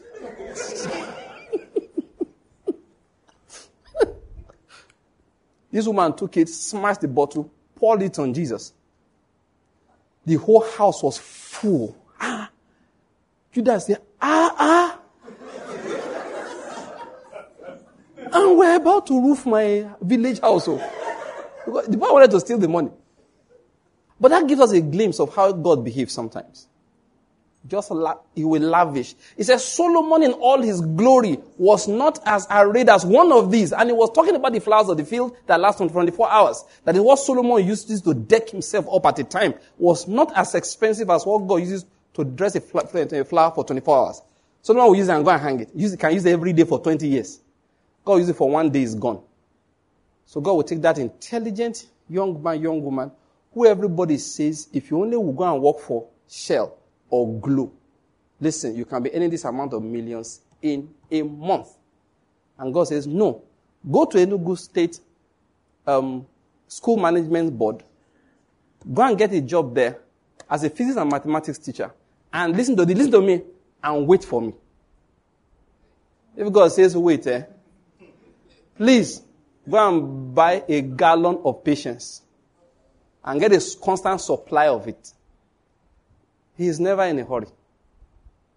Sometimes he will wait until waiting doesn't make sense anymore. That if God doesn't come now, I'm going to die. That is why Jesus said, if you want to follow me, you do what? You deny yourself, take up your death sentence. Let's get it clear. Change the word cross to death sentence and follow me. Which means that when he says wait, just tell your family, I have died though. You guys know the date of burial later. Don't wait for me that I will become rich and send you money. I am never going to be rich. I am never going to send you money. I see young pastors thinking that one day church will blow. They will not be well known. You have not taken your cross. You have not taken your death sentence. You haven't. Oh God. That is why they go and submit to native doctors, babalawos who are wearing suits, who will give them an anointing. They will not be gathering large crowds. That is the reason why God is very lavish. You tell that young man, that young woman, let's just say young man to make it easy, say, wait for me there. So the guy is feeling very anointed. Praise God. The Lord, I heard the Lord clearly. His friends say, come now, let's take a visa and go to this country. They need Dubai, not Dubai, Saudi.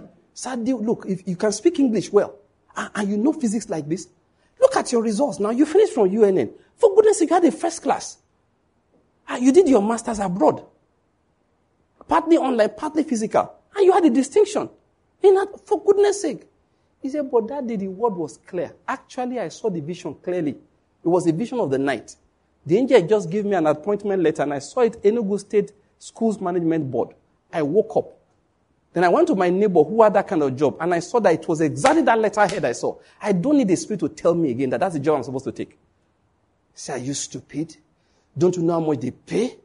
Or they don't pay?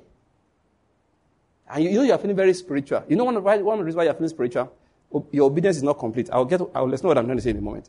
In your mind, you're still feeling that if I obey God like this, I go fly private jet. Obedience is incomplete. You are still obeying for what it can bring. You've not got a cross. The cross you have is still good around your neck. It's not the wood in which they kill people on top of it. When it says to go and wait somewhere, you know what it means? Buy a cross. Don't even go there to wait. Just go there, knock the wood to the ground. Buy a hammer, buy a nail. He said, what are you doing? He said, bros, I have to take off my cross and follow him. Nail yourself there. When you don't nail this one, say, please, who will help me with the second hand? God said, no, nobody will help you. That hand, you'll be using it to walk while you are dead. You know the funny people think that because, we're anointing, they will not pay you, they won't owe you. They will owe you like every other fellow working for that state. You will go through that promotion career. Listen, after 15 years, you will look back and ask yourself, did I hear God? Next person that says in your family that they gave their life to Christ, they will. That's why when I was young, people get born again and they lose families. And that was the reason. It's things like this. But we threw it away thinking it's a God of prosperity we are serving. It's not like that. It's a God of prosperity. At the same time, it's a God of self-denial. It's a God that collects everything from Peter and makes him a fisher of men. It's God that takes Moses away from the palace and makes him go into the wilderness after spending some time with slaves. It's a God that brings Moses back, and Moses never stays in a building the rest of his life. Do you think Moses rested one day? Never seen that kind of slavery before. That guy was a slave from Egypt till he died. Yeah, Moses. Go and read the story of Moses. And God could even say that all these years I have labored, I'll just forgive you. What did he say? Let me just see the promised land. God said no. Say, Lord, I just want to trek the promised land. God said no. Lord, I beg now. The Lord said, 1, the answer is no. 2, don't even ask again. Frustration. So Moses said, okay, I hear. God said, okay, just come and look. Because I couldn't say I won't enter because they said, don't bring up the matter again. God took him around, showed him the length, the breadth. Now listen to me or what I'm about to tell you. And he showed him the real promised land. And said, Moses, don't focus your eyes on this one. The real promised land, you will walk on it. This one you are seeing is not the real promised land. The real promised land is yonder. It's not in this dispensation. The real promised land has not come. The way to that promised land has not yet been born. You have just come to lay a foundation for the coming of the way, the truth, and the life. He was saying to Moses, don't desire this land.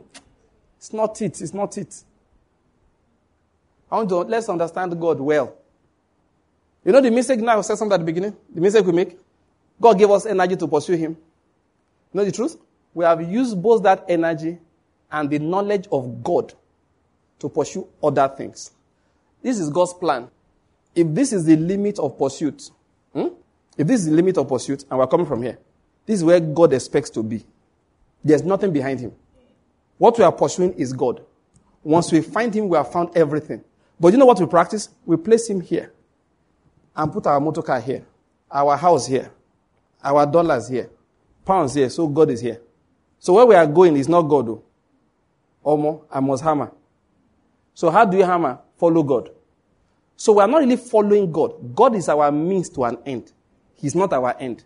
That's the major problem of today's Christianity. And pastors are the cause of it. We are the cause of it. People are not yet satisfied in what they should be satisfied in. They are like, God, I have followed you now for a number of years. So when are you going to settle me? When are you going to do this for me? And once you have that mindset, Jesus is not your own. Just forget it. You don't get the point yet. Let me tell you the kind of heart David had, which God loved. He was satisfied with the Lord's presence. Let's talk about the Lord for a moment. Because remember we said those who follow the idols become like them. One thing about those idols is that they are what? They are vain. They are worthless. They are empty. And that is the problem in life. See all those things we put in front that God should produce for us, they are vain. They are empty. They are worthless. Let me tell you to look around you. This world is full of lies. It's a lying world. It's a lie-filled world. It's full of lies. Most people think that when I have a lot of money, I will be happy. It's amazing we still have to say this. It's not true. I have found out that lack for a believer is an opportunity. I don't mean that's a joke. If your desire in life is to know God, everything is an opportunity. Everything is an opportunity. You know, naturally speaking, you know the way the dollar was racing against the naira in the last few days. You've seen that kind of race before? Racing badly. I used to look at it once in a while. There's a reason for that. After a while, I said, Banky, what is wrong with you? It's an opportunity now to prove that your God is a supplier, not the US dollars. The US dollar is not the supplier. National economy is not the supplier. So it is forbidden for me to lose. You know, I'm not even allowed to be praying. Say, God, please now, stop this dollar from moving like this. Because God will say, if Lazarus moves like this, how does it affect you? Anytime I come up, won't he wake up? He said, Lord, you know, we wanted to buy a new satellite to preach the gospel. Are you telling me that if dollar is now 1,000 naira, I won't be able to afford it? No, there are things you say, you're telling God, I'm so sorry for insulting you like this. Everything in life, if you know the purpose of life, you will understand that every single thing is an opportunity for the believer in Christ Jesus. Every problem, every occurrence, everything in life is an opportunity. If you know the real thing that we are going for. This world is full of lies. They lie to us that once we achieve this, they will be happy. You know the truth? It's a lie. It is a lie. It is a lie. Those who have achieved it, they are not. Please, you know, I told you that you need to know Christ to be able to interpret life. I've heard it said before that anybody who says money cannot buy happiness does not know where to go shopping. It's a way they take a truth and try to corrupt it. The truth is that money cannot buy happiness. Somebody say money cannot buy happiness. It is better to cry, however, in a Bentley than on a bicycle. Again, it is a lie. Sometimes, let me tell you, money is not cash in itself. It's a spirit. When it comes into your life, it brings its own spirits with it. Better make sure God is the one that sent the money so that 7 spirits more wicked than itself does not come with it. Do you know why I'm telling you this? That Bentley, you can go in it and God sent, that is, with it, that money came with an intense spirit of claustrophobia. That as you are driving that Bentley, you see the man on a bicycle and you literally want to come and say, sir, will you give me this bicycle if I give you this Bentley? And he will look at you. And when God wants to punish you, he will make the man think you are mad, which you actually are. But, you know, the man will look at you and pedal away fast. And then you will break down there and start crying. And people won't know why you are crying. And they say, why are you crying? He said, offered him a Bentley to give me ordinary bicycle. He didn't agree. He said, how useless my life is. That's your interpretation. That so anything I touch now is so odious to people. So the man that says better to cry inside a Bentley than a bicycle has not yet cried when the anointing has, ichaboded in his life. When the anointing has left you, you will realize that crying in the Bentley is not as good as crying on a bicycle. This life is full of lies. Oh my God, it is full of lies. It's full of, there's a reason why David, sometimes people talk about in Nigeria, I have a classmate and he likes to yap Nigeria a lot. Me and he will say, we spar once in a while, we do it once in a while. So this morning he began again and started yapping again. He said, something led to it, talking about professors in Nigeria and stuff like that. So now made the job, how much did they earn? It's in the UK. He said, maybe I should employ them to come and start washing clothes for me. I can pay them that money. So after I finish, I say, bros, with all your pounds that you earn, you wash your own clothes, you drive your own car. What does that tell you to do? You cook your own food, you clean your own house, and you don't have a pound to spare for anybody. I said, did you ever listen to Yellow Man? Yellow Man said they pay you $50 and take back $49. I said, when I finished with him, I said, tell me when they ever make you a chief medical director or a vice chancellor, and that's your island where you are. I said, slave to the NHS. When I was done, he was a banky. You had this, your guy, you started again today. I said, do you know your problem? You're always sad. So you have to put the rest of us down to make yourself feel happy. I said, you are not. Sounds like a joke. Do you know it's the whole truth I told? Nobody's happy anywhere. One day he said something, I answered him. I said, it looks like you don't like working for this, your NHS. NHS is this medical system in the United Kingdom. He said, who likes it before? He didn't know when he answered me. I said, oh, you finally confessed. He admitted that we are slaves to the NHS. I said, it's obvious. Now, please get my point. I'm not saying that working in the UK is worse than working in Nigeria. Everywhere is bad. That's my point. Everywhere is what? Bad.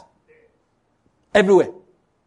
So I see young people think that if I just run abroad, my life will be better. I hope you know it's a lie. Your cash counting will change, but your life will not be better. There's a reason why that Psalm said, listen guys, leave the environment. Let me stay at the threshold. When he said threshold, he was saying, I've not yet entered the temple. I'm just at the door. That is better for me than being where everything is good, without the presence of God.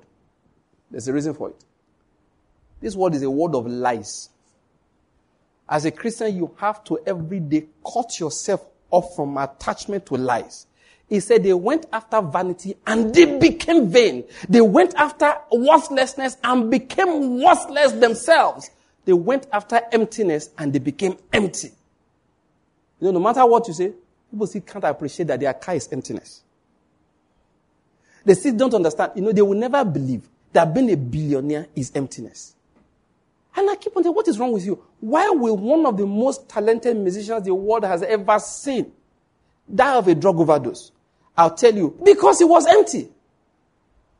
That's why one of the most talented musicians, an extremely wealthy man, measuring his wealth in hundreds of millions of dollars, Prince they called him, that's why he would die of a drug overdose. I'll tell you why. Because it was empty. That's why. There's no other reason. Why would I be taking fentanyl? Except that the emptiness is so strong. Let me tell you why people take fentanyl. They've taken heroin. Because it's very wealthy. They had the money, could buy any kind of drug. So the strongest he had was fentanyl. Yeah, I remember that. That's why Akindu and I were talking that day. We talked about Michael Jackson. How he could not sleep. How he was being anesthetized every night to be able to sleep. You don't get my point. If you give Michael Jackson, you know what we call Valium, all right? That's the pump. If I give an average one of you a Valium, 10 milligrams, you can't. Look, sleeping is so much your portion. If I give you Valium 50, you will sleep for 3 days. That's 50 milligrams. If I give you Valium 100, they wake you after 1 week. If they gave Michael Jackson Valium 1,000, it didn't blink. Say, bro, send you that thing. Now, the other drugs we used to knock people off, none of them worked for my guy. Finally, they gave him Propofol. Propofol is used to anesthetize people when they want to do operation. Then something went wrong. Because Propofol is so powerful, the doctor had to have the place set up like they are going to do a surgery. So he had oxygen tanks.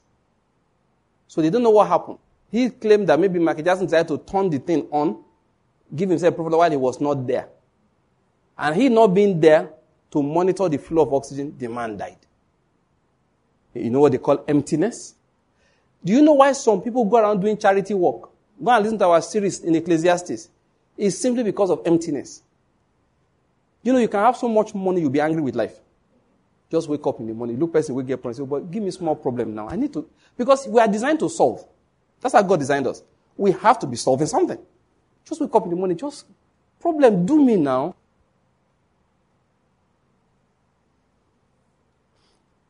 But you know what? The word light to us. Say, pursue emptiness. And you know what we keep doing? We keep on pursuing emptiness until we become empty. We lose our souls. Life makes no meaning to us anymore. We just wake up in the morning and decide that I feel like a girl. So, Banky, what did you say? I feel like a girl. And if I feel like a girl, I have the right to be girlized. I like my English, please. Yes, I must be allowed to be a girl. So bad now that in Scotland now, as of today, the madness, God said they followed after emptiness and became what? Empty. They are now so empty, they teach primary school children, are you a boy or a girl? It's obviously a boy or a girl. Which one do you feel like? Tell us. You don't have to tell your mother or tell your father. And if the girl says, actually, I think I'm a boy, they call the girl transgender. They say she's having gender dysphoria, and right now they will start, the therapy to convert her to a boy without telling her parents. I just saw the video on my phone a few days ago, yesterday. A man who was sent to prison in Canada because of what they call domestic violence. What is the violence? He beat his daughter until she was unconscious. No, he didn't touch the girl. He just insisted on calling her a girl and was using she for her and saying her. This is her book. She said, hello, who are you looking for? Maybe looking for someone. Oh, Stephanie. All right. She's inside. Then the daughter will hear the word she. And they reported to the police that is calling a girl she and her. And they said that, no, she's a boy. She said she's a boy. And he said, I don't understand that. So the judge said, if you don't start addressing her, that is, me and you calling her now. Okay, let's call it. If you don't start addressing it by the masculine pronoun, you will be guilty of domestic violence. And the man said, I'm sorry. I cannot bring myself to calling my daughter a he. So the judge sentenced him to prison. So they went home, packed his bag, and reported to jail to serve his sentence. And he said something. Last year, I had a normal child. Today, they've destroyed her.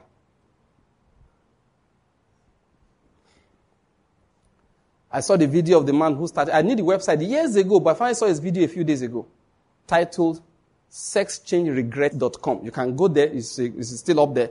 Sexchangeregret.com. The man told the story of his life. How they began to affirm him as a girl. Meanwhile, he's a man. It was Christ. He literally had a vision of Jesus. It was Jesus that healed him. Jesus literally appeared to him. And what I saw, that we just saw in him, forgiveness. Jesus came to forgive him and transform him. That's when he said following after emptiness and becoming empty. That's what happened. People are empty. Ezine told me, I chatted with her. When was it? It was yesterday morning. So yes. So I just, hey, how are you doing? How's Holland? Stuff like that. How are things there? He said they asked them in class how they wanted to be addressed. Whether it's he or she. About 4 pronouns. Choose. We don't want fight. Did you hear what I said? A woman came to school and said, no, we can't just say she or, just so. Are you a he or it? I said, give them a Nigerian. The apostle said, or a shit. A combination of she and it. I told her, I said, give them a Nigerian one. She told me that she told me that she's going to tell them that this is how I want to be addressed. Give them one Igbo word like this. I said, good. And if they don't call you by that, it's domestic violence. It's assault. They followed after emptiness and became what? Empty. The problem we have, we don't realize what is in front of us. We think we can follow the same emptiness and not become empty. Because right now, we are not that empty yet. So when they give us the opportunity to stand at the door, the threshold of the house of God, we say, no, let me go into the tent where everything is comfortable. but there's no presence of God. Because we thought, sometimes when I hear Christians talking, I want to bring them, bend them over, and give them the flogging that their father forgot to give them when they were young. And they open their mouth and make it look like the reason why God created us in this nation is because of good roads. No. I'll tell you the truth. Bad roads for the Christ, focused individual. Bad road is a blessing. This is why I'm not explaining all of these things. At least what happens when we follow after vanity is that we become empty. And it tends, it creeps into the lives of our children. Let me just talk to those who are in our country like this at this moment. Please, do not, if you're a believer, in fact, whichever country you are in, if you're a believer, please look at life from above. Don't look from beneath. African countries, Nigeria included, they have a lot of problems. Nigeria right now, we have problems, physically speaking. Banditry, serious in the north, enough to shut down. Even fuel supply was deliberately reduced in that state so that the bandits can't fuel their transportation. They shut down all the telecom system in Zamfara so that they cannot communicate. The military will use, other methods, radio and stuff. That's their aim to wipe out. That shows you how bad it is. In eastern Nigeria, a spirit has come in to try to impoverish people. Now we don't know what to do on Mondays or what not to do. Those who call the sit at home say we didn't call it again. Those who are sitting at home, we are sitting at home. At the end of the day, just see confusion everywhere. Against major international currencies, our currency keeps sliding daily. Seriously. Daily. There are issues everywhere. Now, just by the way, good things are also happening at the same time. Don't even, look, good things are happening at the same time. Yesterday, I heard some people were traveling. A whole bus load of people were kidnapped by some bandits. The following day, Amotekun collected all of them back. Pursued them and collected all of them back. What's in a smoke? Remaining 3. The following day, they got the balance 3. They didn't tell what they did with the people who kidnapped them.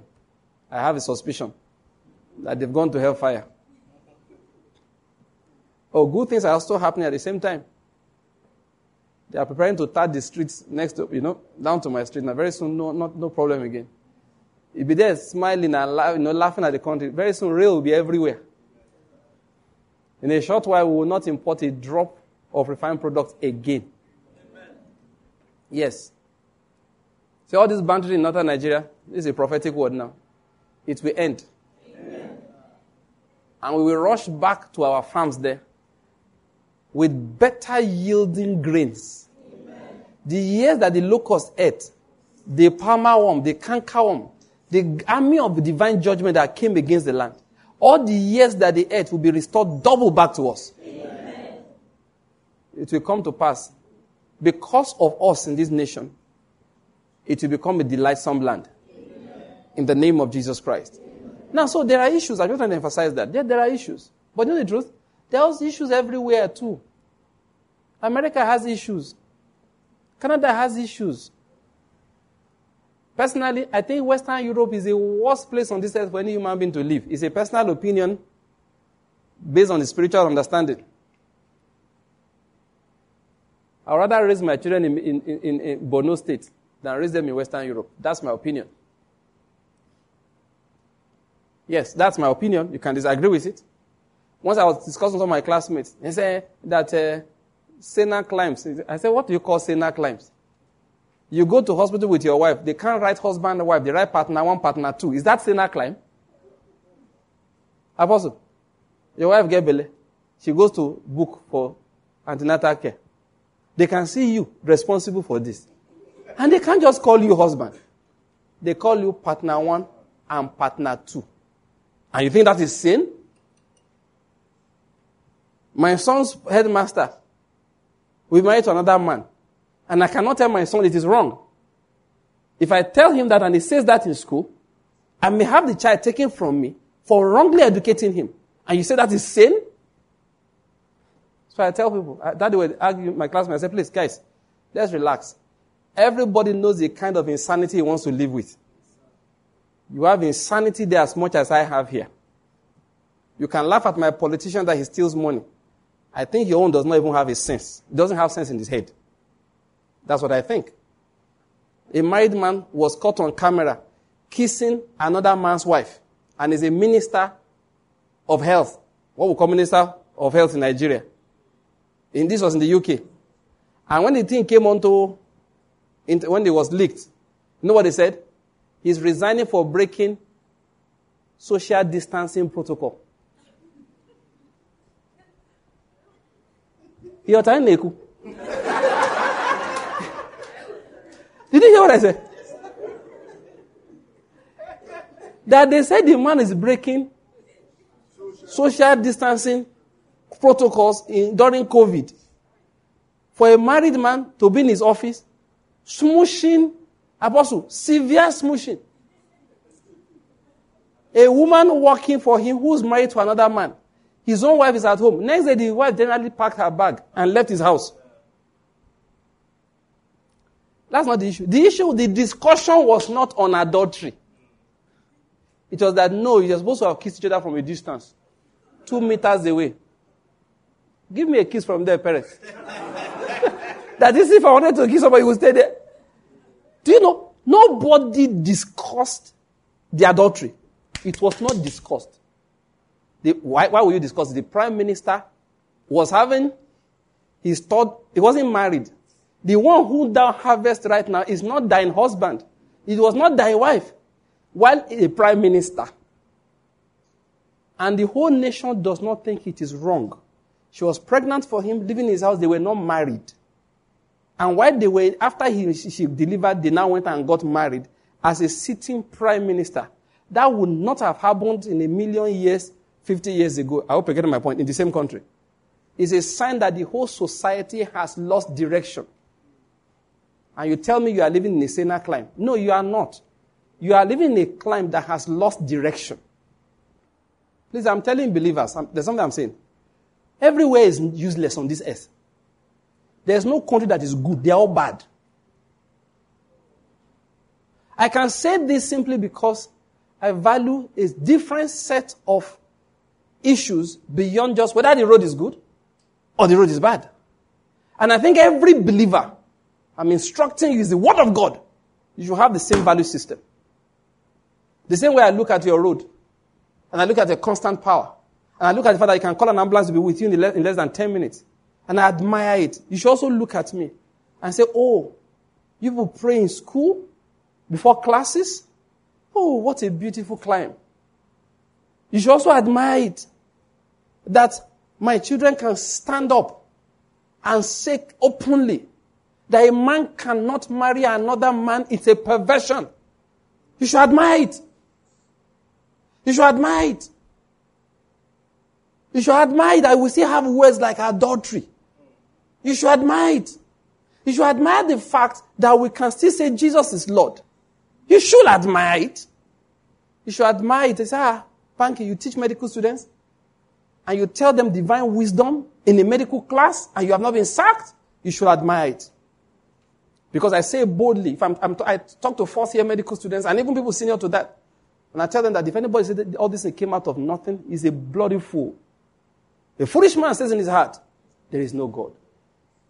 And I begin to explain to them why to say everything came out of nothing is totally anti-science. Today my wife and I talked. I told her, I said, listen, baby, anybody who says there's no God is totally ignorant. I'm not talking about spiritual things or physical things. When I described for my wife how God coded our structure in DNA, her jaw dropped. I told her, and I was going to get to this actually, why we should love the Lord. Maybe it's a good point for me to switch back to what I was saying before. In fact, it's important. I'm going to talk about that. In fact, good, let me just use this on start. I began to explain to my wife, I said, listen, that the size of a cell, you have billions of cells in your body. That for you to be able to see a cells as a speck, just a speck, to see it as a speck, not the full dot of a pen now, just a speck, like a fleck of the tiniest Speck. I said, you need to gather at least 10 cells together. Anything less than that, you can't see it at all. It's microscopic. And I said, each cell has a nucleus. And the nucleus is just about 1/5 of the volume of the cell. So you can imagine now, a speck divided by 10 is one cell, right? Divided into 5 is a nucleus. You see how tiny it is? And I explained to her that whether you be short, tall, fair, slim, different, the shape of your nose, your ears, everything, whether you are dark, fair, all those things, whether you are white, black, I said, it's coded in your DNA. I said, do you know how long the DNA is? He said, if I was to remove the DNA inside that small nucleus and roll it out and spread it, it's actually 2 meters long. I like the way you say, how? And I showed it to her. Good enough, there was a thread there. I picked up the thread, the roll of thread. I said, see how this is? I said, do you know if I spread this one, it will reach from our house, I mentioned down the street, about 100 meters away? She said, yes. I said, that's how God did it. I now found out, you know what they said? Where I went to verify my information. That if all the DNA in your cells, all the cells in your body were stretched end to end, it would be twice the diameter of the solar system. If I took all your DNA, and I stretched it out end to end, the length will be twice the diameter of the solar system. And you are sitting down like this, and God rolled it in your body. And I was saying to her, and nobody did that. There was a time I explained to my wife she was dumbfounded. I said, each time a cell wants to make a copy, a cell wants to divide into 2, it has to make the exact copy of this to the next cell. I said, there are machinery inside that tiny cell that will come losing the old one and start looking at mirroring it on a new build. They build the new one. She said, from what? I said, from the food that you eat. They build a new one, then separate it into a new cell. And I said to her, if anything were to go around along the line of building, in the flash of a second, a particular protein is quickly formed. It moves into the nucleus and holds it. Say, no more duplication. Repair time. I said, do you know in that same cell, things will come up, break down the ones that have been done, and rebuild it? My wife was looking at me like this. I said, ask me a question. She said, what question? No, but don't laugh. Think about it. There's a question that's in your heart.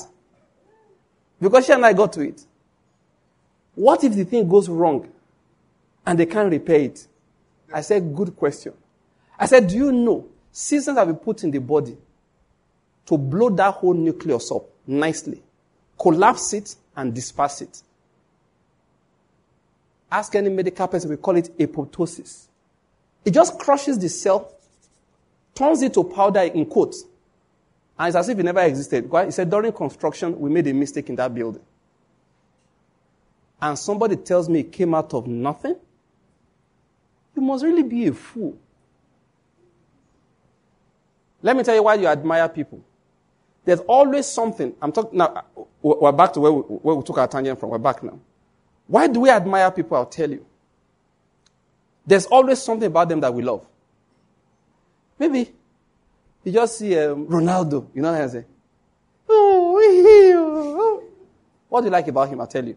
Because you don't like football, but the fame around him is attractive. And you've heard that the Messi was moved for how many $1 million? How much is it a week now? $50 million a year. You pay to one man.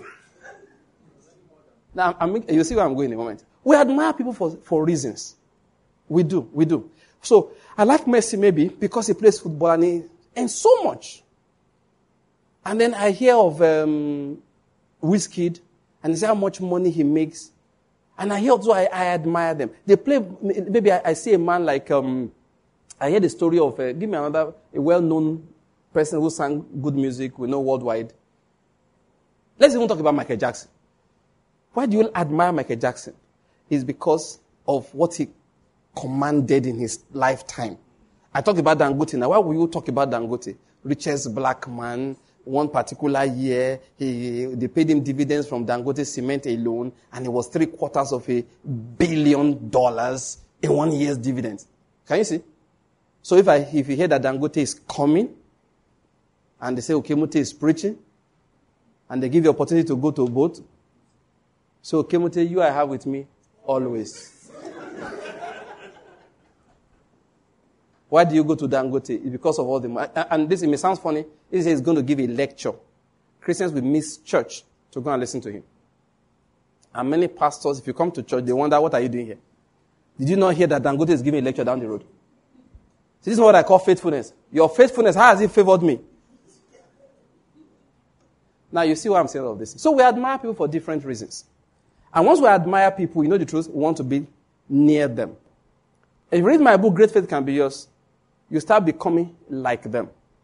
That's why I caution, no matter how well Fela sang those days, you couldn't admire him because of his moral life. It was not allowed. And it's a deliberate choice you make. I will not admire you. I told you the other day, I heard in an interview, they were interviewing Don Jazzy. He's a very wealthy person, successful musician and producer in Nigeria. And he said, oh, those of you can stay with one man, and with one woman. I admire you, God bless you. He said, but let me tell you the truth. I can't stay with one woman, no. That if you're a woman and say I'm in love with you, don't be deceived to think I'll stay with only you. If I stay with that woman, I will love her too. So I made up my mind that, Mr. Don Jazzy, you are not my man. He said, the righteous, what does he say again? In the land, they are my heroes. The godly ones, that's what I was looking for. The godly ones in the land, they are my what? True heroes. It's a choice we make. You see where I'm going? So we say, why did David love the Lord? I'll tell you, it's simple. I've considered all the men on this earth. I've considered Bill Gates. I've seen how he built Microsoft from nothing till he became the richest man in the world. I've considered Jeff Bezos, how he built Amazon from nothing to becoming the richest man in the world. I've considered even Solomon, how he became so wise, and he built one of the richest nations that the earth had ever seen. I've considered all those people. Then I remember the cell we were talking about here. Remember I was talking about it a moment ago. I looked at all of them and I placed them before the God who made the cell. I looked at all of them and I placed them beside the Lord who made the human body, who made the genome, the human genome with which he codes for all the structures in our body and which is able to replicate itself. Which they said the genome, the most basic genome you can find is one of the most primitive bacteria. It's more complex than you can randomly form in all the perceived years of existence of matter. The most basic. And the man who explained it said that all the energy in the universe at that time could not even catalyze the random formation of the most basic bacterial genome. What I've said is very deep. Don't worry, I won't bother explaining further. Yes, somebody did it by his word. He said, light be, and there was light. And he told waters, gathered this side, and waters gathered. And he said, let living things come out of the waters. Let living things be on the earth. By his word, he made those things. Let me ask you, if you had to fall in love with somebody, why would I admire Dangote? Especially when I have understood that power does not belong to Aliko. He did not make the wealth that he's controlling. A man can receive nothing except it is given to him from above. He's not as powerful as Nebuchadnezzar was. Nebuchadnezzar built an empire too, and he looked one day and says, this is not Babylon the Great, which I by myself built with the strength of my might for the glory of my majesty. And he annoyed heaven. And heaven said, what is wrong with you? You did not build this. Heaven rules in the affairs of man. I give the kingdoms over to whomsoever I wish, and I set upon it the lowliest of men. Madness is your portion. The man went mad. I'm telling you something. Admiration alone makes me want to know the Lord. I don't know why you're getting my point. I just admire him. I feel like sitting before him and say, Lord, how did you do this? I feel like sitting with him and say, please, teach me about the genome. They said, George Washington Carver once he prayed and said, Lord, teach me. The Lord said about what? Say about the universe. The Lord laughed. Said, you will not be able to comprehend what I'm going to tell you. Ask me for something else. And he picked the groundnut in front of him and said, Lord, teach me about the peanuts. The Lord said, fine, I will. And he brought out over 200 products from the peanuts. Because God taught him about the peanuts. Let me tell you why you should want to know the Lord. He is very, very rich. He is very, very wise. He is very, very powerful. If the strongest policeman in Nigeria locks you up, he will open the door and say, come out. Go to the front of his house and go and dance Balongo. Was that not what he did with the Peter and Co? They put them in prison. They went out to go and be preaching. The people say, where are they? He said, you are looking for them? They are outside there. They got them. What are you doing here? They realized that they could not stop their God. Let me tell you the person I'm talking about. You don't understand. When you have been dead for 4 days, you are really dead. You don't get it. Even your sister will know by now you are smelling. Is that not what Martha said? Then that Lord came. They rolled away the stone and he said, Lazarus, come forth. The man who had been dead for 4 days. Listen, I'm a pathologist. I've seen people who have been dead for 2 days. I've seen people who have been dead for 4 days. All the rotten structures in his body rearranged and he came back to life. People have said that to me. How do you know Jesus was born of a virgin? I said, it doesn't matter. You don't seem to understand. He could have told me he was pollinated. I would have believed. Yes, because if you can raise Lazarus from the dead, to be born of a virgin is too small for your God. It's too small. It's too small. It's too small. You may have said to him that, listen, Banky, forget that, I came as a butterfly. I landed on a flower. And during pollination, I came out of the petals. Gang. And listen to me, I would have believed. Why wouldn't I believe? If you can speak to the storm and it stops blowing. If you can speak to the waves and they calm down. If you can, listen, doctors tried for 12 years, they could not heal a woman. She touches the hem of your garment and she gets healed. Bros, if you tell me that you came out of bacteria, this guy will believe. That you were even born of a woman is the easiest thing for me to believe. What am I going to say? This God is great. He doesn't have to give me anything for me to want to sit down in front of him and learn. He doesn't have to promise me anything. For me just to be able to take a picture with him. For me, it's an achievement. It's an achievement. And if ever one day he calls me by name, do you know I go everywhere? Do you know, in my little life, I'm a small man. Are you getting my point? The other day, one of my students, he saw me on the road. I've not seen him before he graduated. That's since before they graduated. So I was walking on the corridor. He's now a doctor. He's walking. So he rushed up to me. Excitedly. Good afternoon, sir. That is, I had not seen this guy minimum of 4 years. As he rushed to come and greet me, I just looked at him. I just said, God, what is his name again? I remember. I just called his name. Praise! Do you know? He almost fell down with excitement. That Dr. Lushino remembers my name. If Jesus calls me by name, especially when he calls me Banky, break dance. No, it's break dance. It's break dance. He doesn't have to give me anything. Like one brother said, he said, what are you working for? Your labor in heaven. The reward in heaven. He said, which reward? If he says, well done, good and faithful servant, it's let him put me on a mango tree. That is the joy in my heart. We make that mango tree feel like a mansion. What am I saying? That is the heart that God loves. Why do we love God? There's a reason to love him. There is. Let me tell you the truth. He's great. He's great. He's great. You know how the troubles in Nigeria is going to stop? I'll tell you. The day is going to stop. You just like this. Enough! It's not negotiation. Just wake up. Enough! Sir, did you speak to banditry? Yes. Did you speak to kidnapping? Yes. All of them will be queuing up. Did you just speak to me? Yes. One word. Enough. And the next kidnapper will have a heart attack and die. Bandits will gather for a raid. And it's in your scriptures.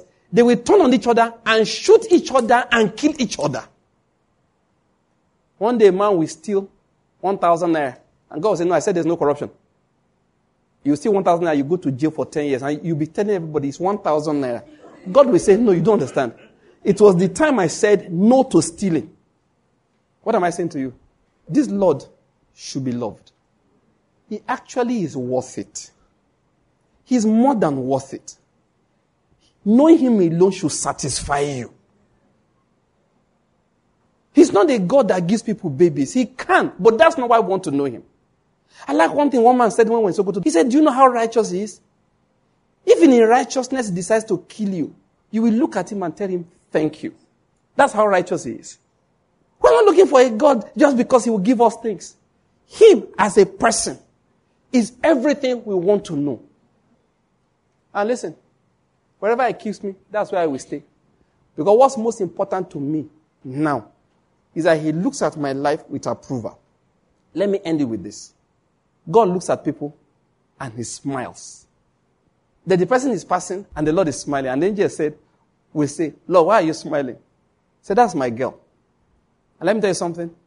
She may not be rich to you and I. But you know that is riches. I pray we learn to appreciate it. This world has told us riches is gold and silver. Is money. I come again to tell you today, what is riches?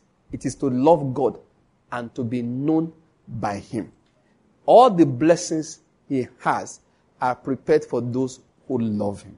And anyone that has discovered God, let me tell you the truth, he has discovered everything. Let me leave it there. Bow down your heads and say, Lord, I want to know. I just want to love you. I just want to love you. I just want to love you. I just want to love you. I just want to love you. I just want to love you. I just want to love you. Lord, I don't want any other thing. My prayer today is that I may know you. I don't want any other thing. I don't want to, listen. I have spent my energy pursuing things that they say the Lord can give. No, it is not what he can give anymore. It is him that I can sit in his presence.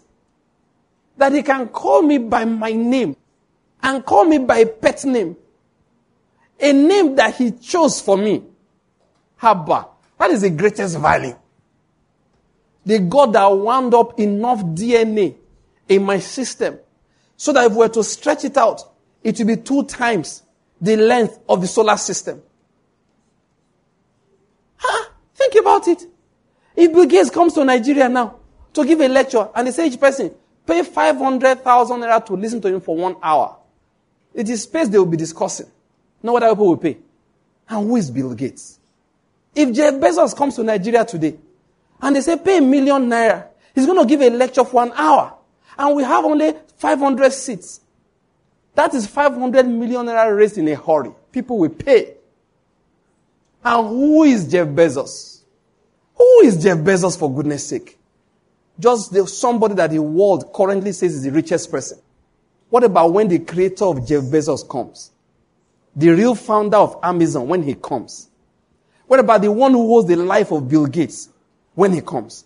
What about he that holds the life of the president of all the nations of this earth? The governor amongst the nations, when he comes, shouldn't want to pay our whole life to sit in his presence for just half a second?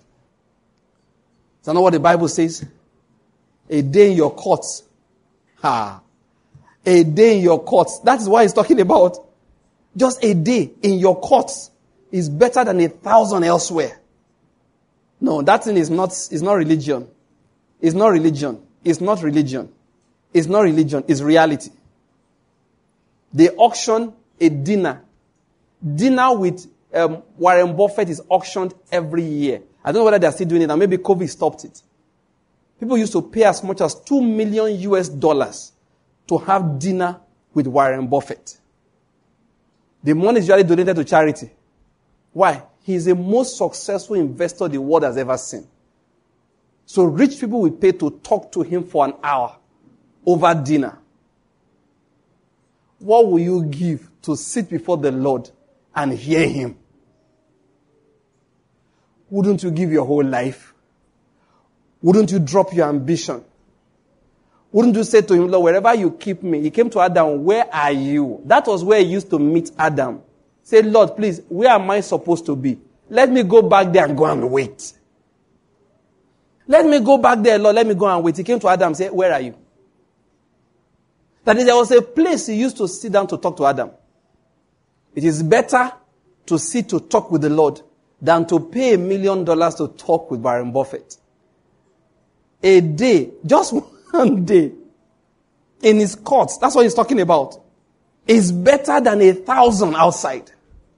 That is, if I will spend a day with the Lord, I'd rather do that than spend 1,000 days with Warren Buffett, with Bill Gates, with Jeff Bezos, with Aliko Dangote, with Carlos Slim. I mentioned the world's richest people, or the greatest musicians the world has ever seen. You know the truth? They created nothing. They created nothing. Only the gift of God in their life is what we are seeing. Some of them, Satan took them by a shortcut to enter into the destiny God actually had prepared. That wouldn't deceive us. They created nothing. They created nothing. So what did he say? I would rather stand at the threshold of the house of the Lord than dwell in the tents of wickedness. Where would I rather be? Where the presence of God is. Even if I adjust the edge. I told us last time, William Seymour, yes. William Seymour, that's his name, Azusa Street man, the Seymour man. They didn't let him to the white churches. He did not take offense. He sat outside. He sat at the door. He sat at the windows and heard the word of God that the white preacher was preaching until the anointing fell upon him. Until today, it's a name that is mentioned, talking about the revival that came upon the earth at a particular point in time. He sat at the door. What is the quest of your heart? That's the prayer for this evening. Let's take about 30 seconds to pray and say, Lord, let nothing satisfy me but you. Be my satisfaction. Be my satisfaction daily. Let me hunger. Give me that hunger. Give me that thirst after you.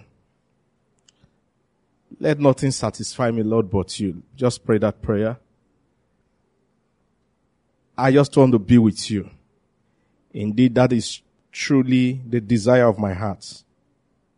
I just want to sit there while you do. Just to see you. Hear you talk. Oh, pray. Say, Lord, let nothing satisfy me. I desire nothing but you. Let nothing satisfy me, Lord. Thank you, Lord, for this hunger, Lord, that you've given to us this evening. Give him thanks. Give him thanks. Thank you, Lord, for opening our eyes to truth, to value, to true satisfaction. Thank you. Thank you, Lord, for focus, or refocusing us. Give the Lord thanks. Say, Lord, I am grateful. Lord, we give you praise.